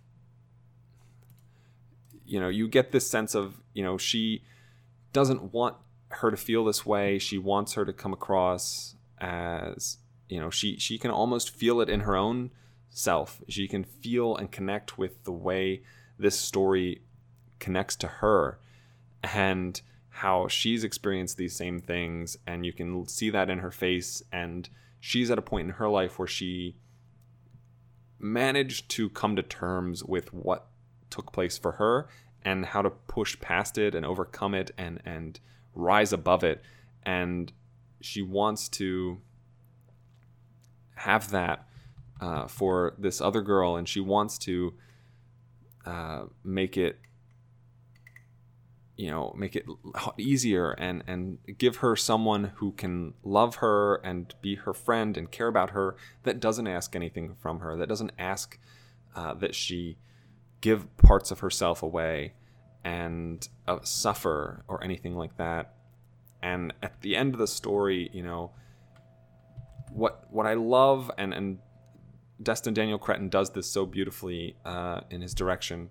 You know, it's not a big emotional, you know, speech moment. It's just Brie Larson putting her arm around this girl, edging closer, and just being there, and just being present for her, and caring, and that is so powerful.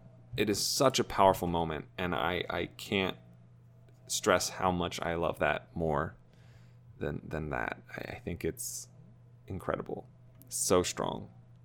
So for me, best scene is Octopus Story from Short Term 12. Running down the 5 again, you have Hanging from Short Term 12, Break Up from Blue is the Warmest Color, Shock from Captain Phillips, Quaaludes from Wolf of Wall Street, and Octopus Story from Short Term 12. And the penultimate category of the night, as we always leave Best Picture as the best and final category, the penultimate category this year is Best Director. And the nominees are Alfonso Cuarón, Gravity; Spike Jonze, Her; Stephen Knight, Locke; Steve McQueen, 12 Years a Slave; and Martin Scorsese, Wolf of Wall Street. Starting with number 5 in the director's seat, we have Stephen Knight for Locke. Locke, as I mentioned with Tom Hardy, it's just on his face the whole time. And that requires a specific skill to pull that off and make that engaging and make that worth watching. But it is not, in my opinion, it's not an all-encompassing directorial effort. You know, so since so much of this movie rests on Tom Hardy's shoulders, it did knock Stephen Knight down a little bit for me. But you cannot deny that, you know, using the different camera angles, you know, using the rear view mirror and the side mirrors and the different shots and the ways that they approach Tom Hardy and giving him these different angles, all these directorial choices, you know, making specific, you know, corrections and adjustments. You know, reportedly the film was shot 3 times, front to end, and then just used the best takes of each one.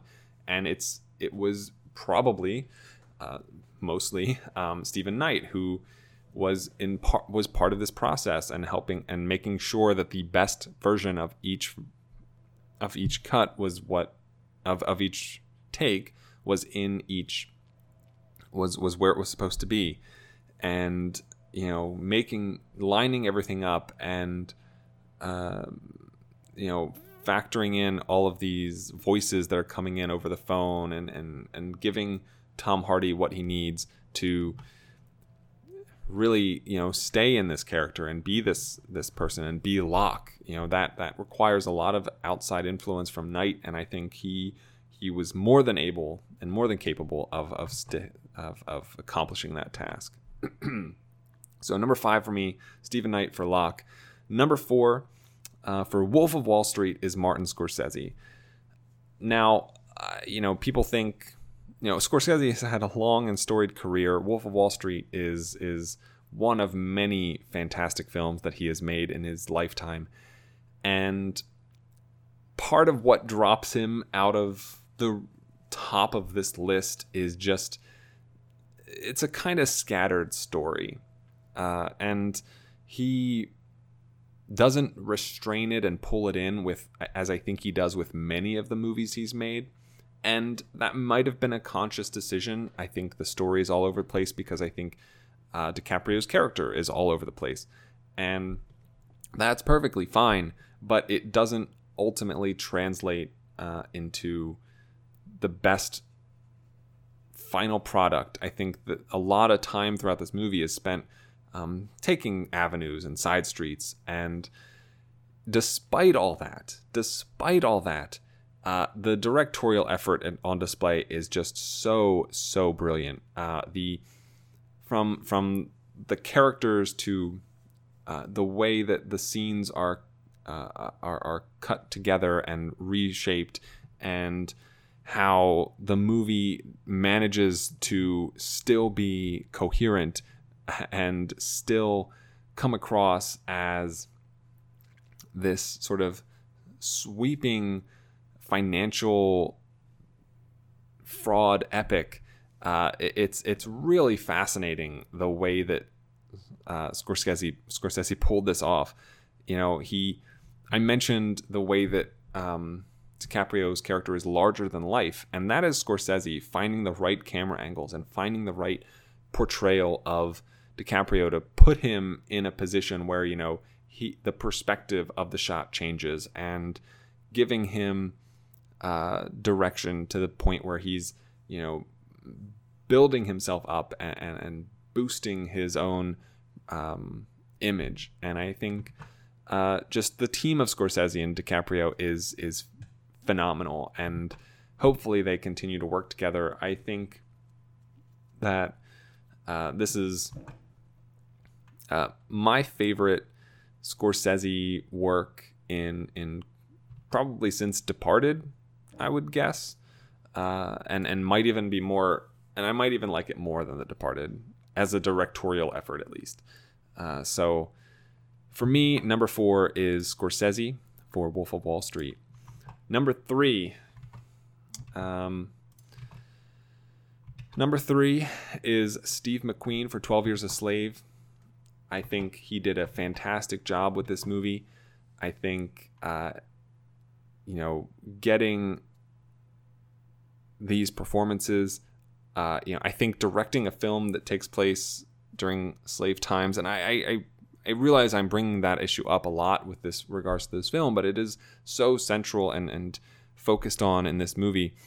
I think that getting those roles and performances out of these people who didn't grow up in a time where slavery was prevalent, who didn't or presumably don't have feelings about wanting slaves or being a slave, and who don't, have never experienced that. Getting these actors to that point is, I'm sure he was working with them and helping them to achieve that, to craft this story, which is, based on real events, and to put it on film in a way that doesn't feel like it's cheapening the experience, where it doesn't feel like you've to take John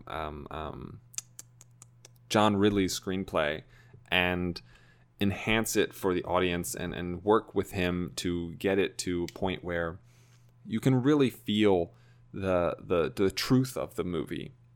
That is a testament to its impressiveness, and it's really fascinating to see this all play out on a screen and all play out in front of you, and the struggle and the pain associated with this movie.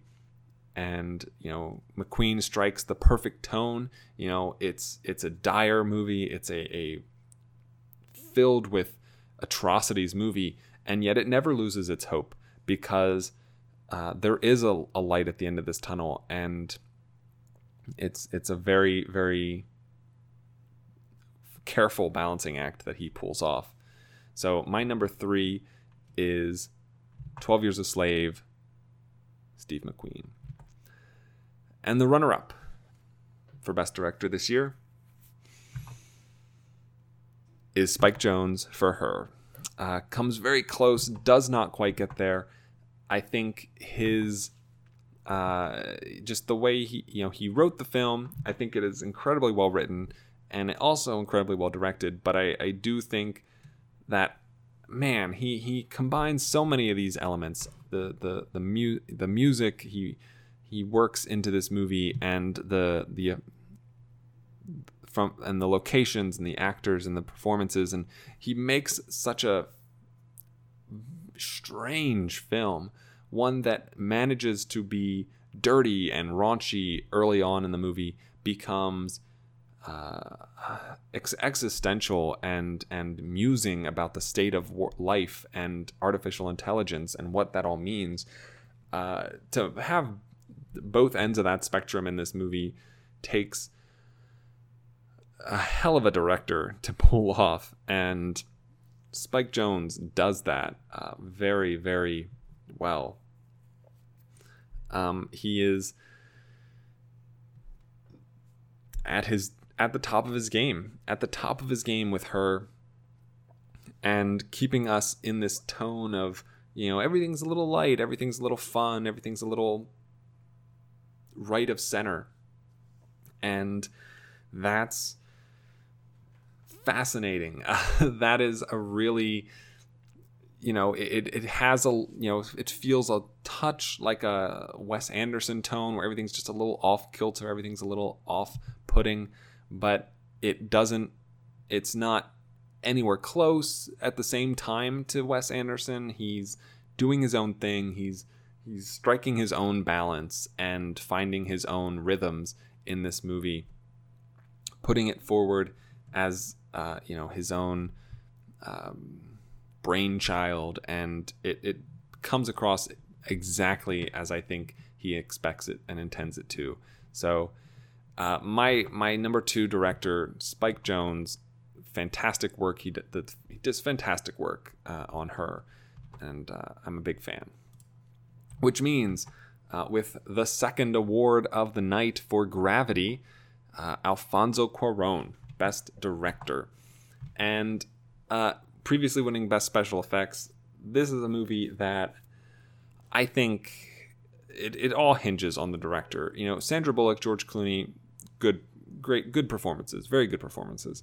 But and the special effects are fantastic. But Alfonso Cuarón, the force of will he had to get this movie to work, for it to be as realistic as it possibly could, for that huge tracking shot early on in the film as the space station is destroyed. So much of this movie is on Cuarón's shoulders, and he is known for his directorial achievements. He is a fantastic director just all around, and I think he really does deserve all of this credit that he can possibly get. I'm looking for something. I think I'm not the biggest fan of Gravity. I think it is a very, very good, great movie, but it doesn't peak any higher than that for me. But the direction of it is unparalleled. I think it's as much as Spike Jonze achieved exactly what he wanted with Her, I think Cuarón managed to achieve better than what he wanted with Gravity, if that makes any sense. This is a movie that in any other hands comes across more like just a generic space movie, and this is not that. This is a well-crafted, beautifully constructed, well-acted, paced perfectly. It's a very short movie, and yet it doesn't, and it feels so claustrophobic, and Cuarón is able to at times make you feel like you are Sandra Bullock and make you feel like you are trapped, and then at other times, take you out of things and then help you like kind of appreciate the circumstances surrounding her. And I really, really love the way he approached this movie, and I think it is stupendous. So that is number 1, Alfonso Cuarón for Gravity. Running down the top 5, Stephen Knight for Locke, Martin Scorsese, Wolf of Wall Street, Steve McQueen for 12 Years a Slave, Spike Jonze for Her, and number 1, Alfonso Cuarón for Gravity. Which brings us to the final category of the evening, the 2013 Circle of Film Awards Best Picture. And the nominees are 12 Years a Slave, Before Midnight, Her, Let the Fire Burn, and Short Term 12. So surprisingly, a movie that only got nominated for Best Picture, Let the Fire Burn. We will talk about that in a second, but it is not my number 5 of the year. Number 5 for 2013 is Her. Her finishing the night with 7 nominations, tied for the most nominations of the night, finishing it with 3 wins, which will be the number can only be the number 1 film as far as wins are concerned. Has a fantastic showing here. I've talked plenty about it and all the different elements of it, winning screenplay, score, tactile effects. It is a beautifully constructed film. It is hilarious. It is dramatic and bolstered by fantastic performances across the board.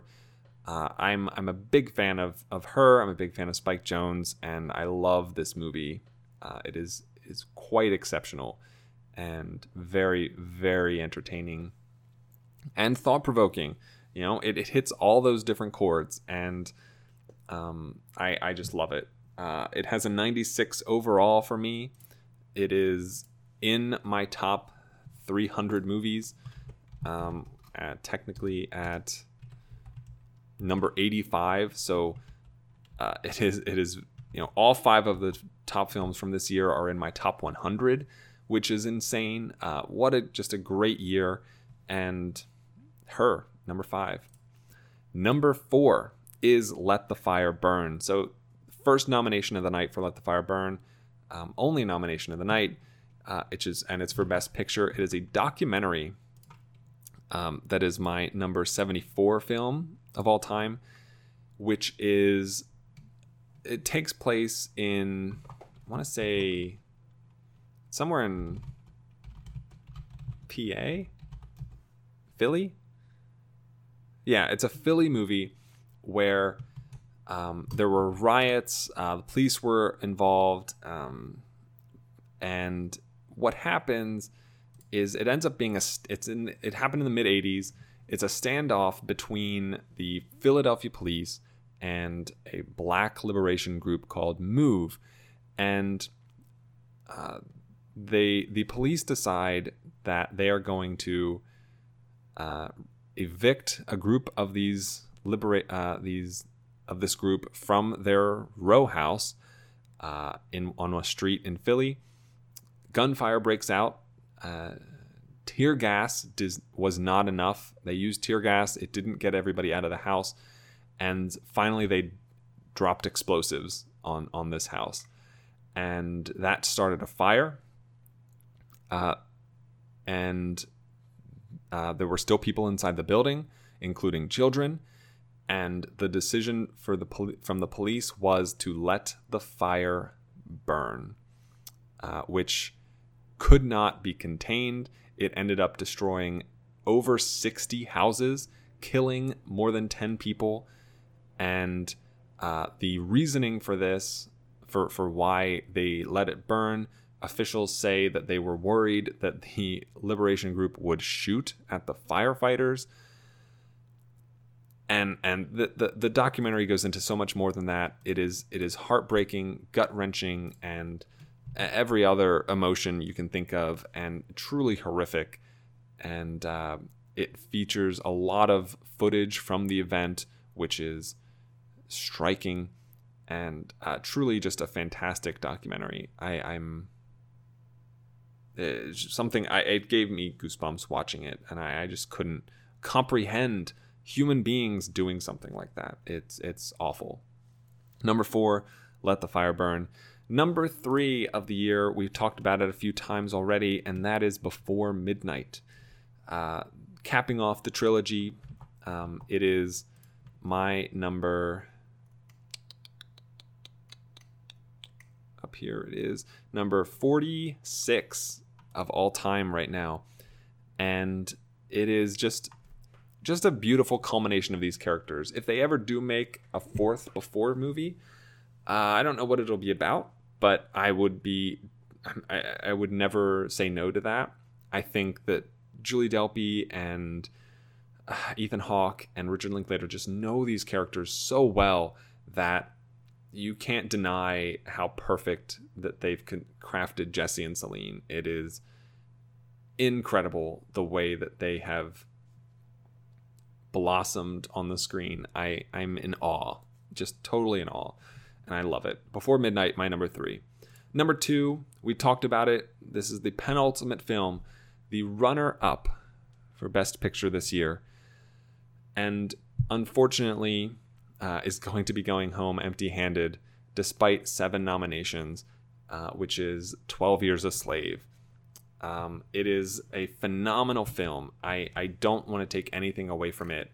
It is one of my favorites. It has It is my 25th top 25 films of all time. It just kind of ran into a buzzsaw, which is my number 1. It was number 2 in picture, 3 in director, 8 in lead, 2 and 5 in supporting, 4th in screenplay, and 5th in scene. It is the now highest, most nominated film to not receive an award, besting The Shape of Water 2017, which was nominated 6 times without winning. It was nominated for 3 acting awards, which ties movies like Steve Jobs, The Hateful Eight, and Birdman, which were all also nominated for 3 acting awards.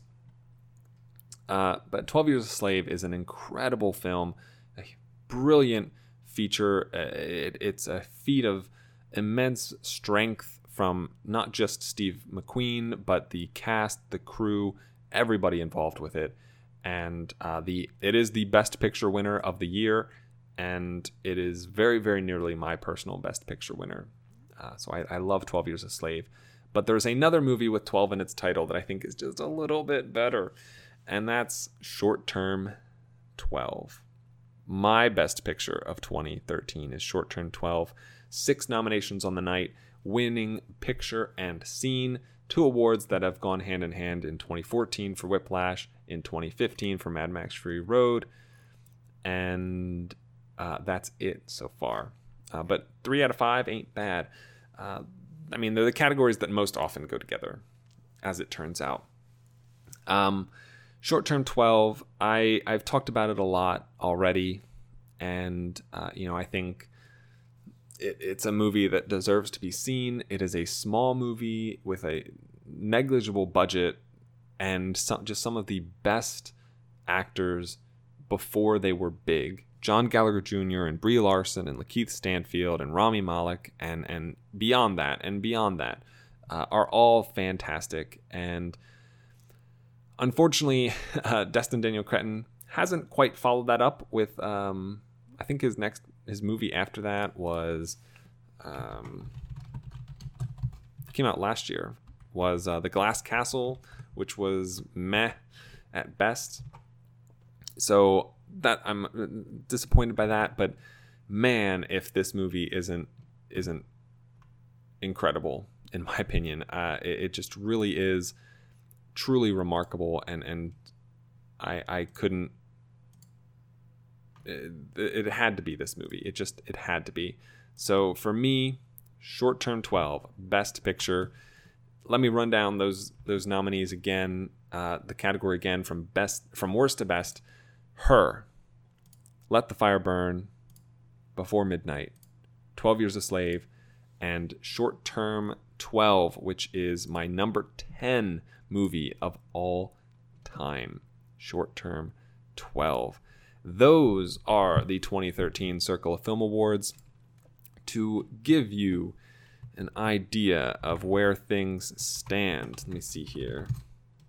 Cuarón is now 1 for 1 at the directors. He joins. Let's see. Make sure I have this right here.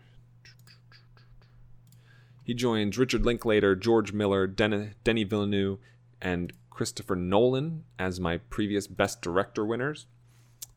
Best Lead Performance goes to DiCaprio. His first win on 2 nominations. He joins the cast of, if it wants me to see it, he joins Brie Larson, Andy Serkis, Natalie Portman, and Jake Gyllenhaal as the previous winners in this category. As far as supporting goes, we have Léa Seydoux, who wins her first award on her first nomination, joining Laurie Metcalf, John Goodman, J.K. Simmons, and Benicio del Toro as previous winners in that category. I believe you might be able to hear the rain hitting the AC unit behind me. Moving on to screenplay. Screenplay going to Spike Jonze. This is one of the 2 nominations for Jones, both of them this year. He joins Aaron Sorkin, Alexander Dinelaris, Armando Boe, Mike Mills, Nicholas Giacobone, Greta Gerwig, and Alejandro Inarritu as winners of this category. And finally, in the individual situation, score goes to her for Arcade Fire, which is their first win. Joining Andy Hull, Robert McDowell, Hans Zimmer, Michael Giacchino, and Alexander Desplat as previous score winners. So we are 5 years into this now, the Circle of Film Awards. We have yet to find anyone win two awards across any categories. Has not happened. Will it ever happen? I don't know. Fassbender, now with 3 nominations, but no wins, is I guess sort of the biggest loser. Greta Gerwig has more nominations without a win. Greta Gerwig has lost more of her nominations than Fassbender, but she has also at least won one.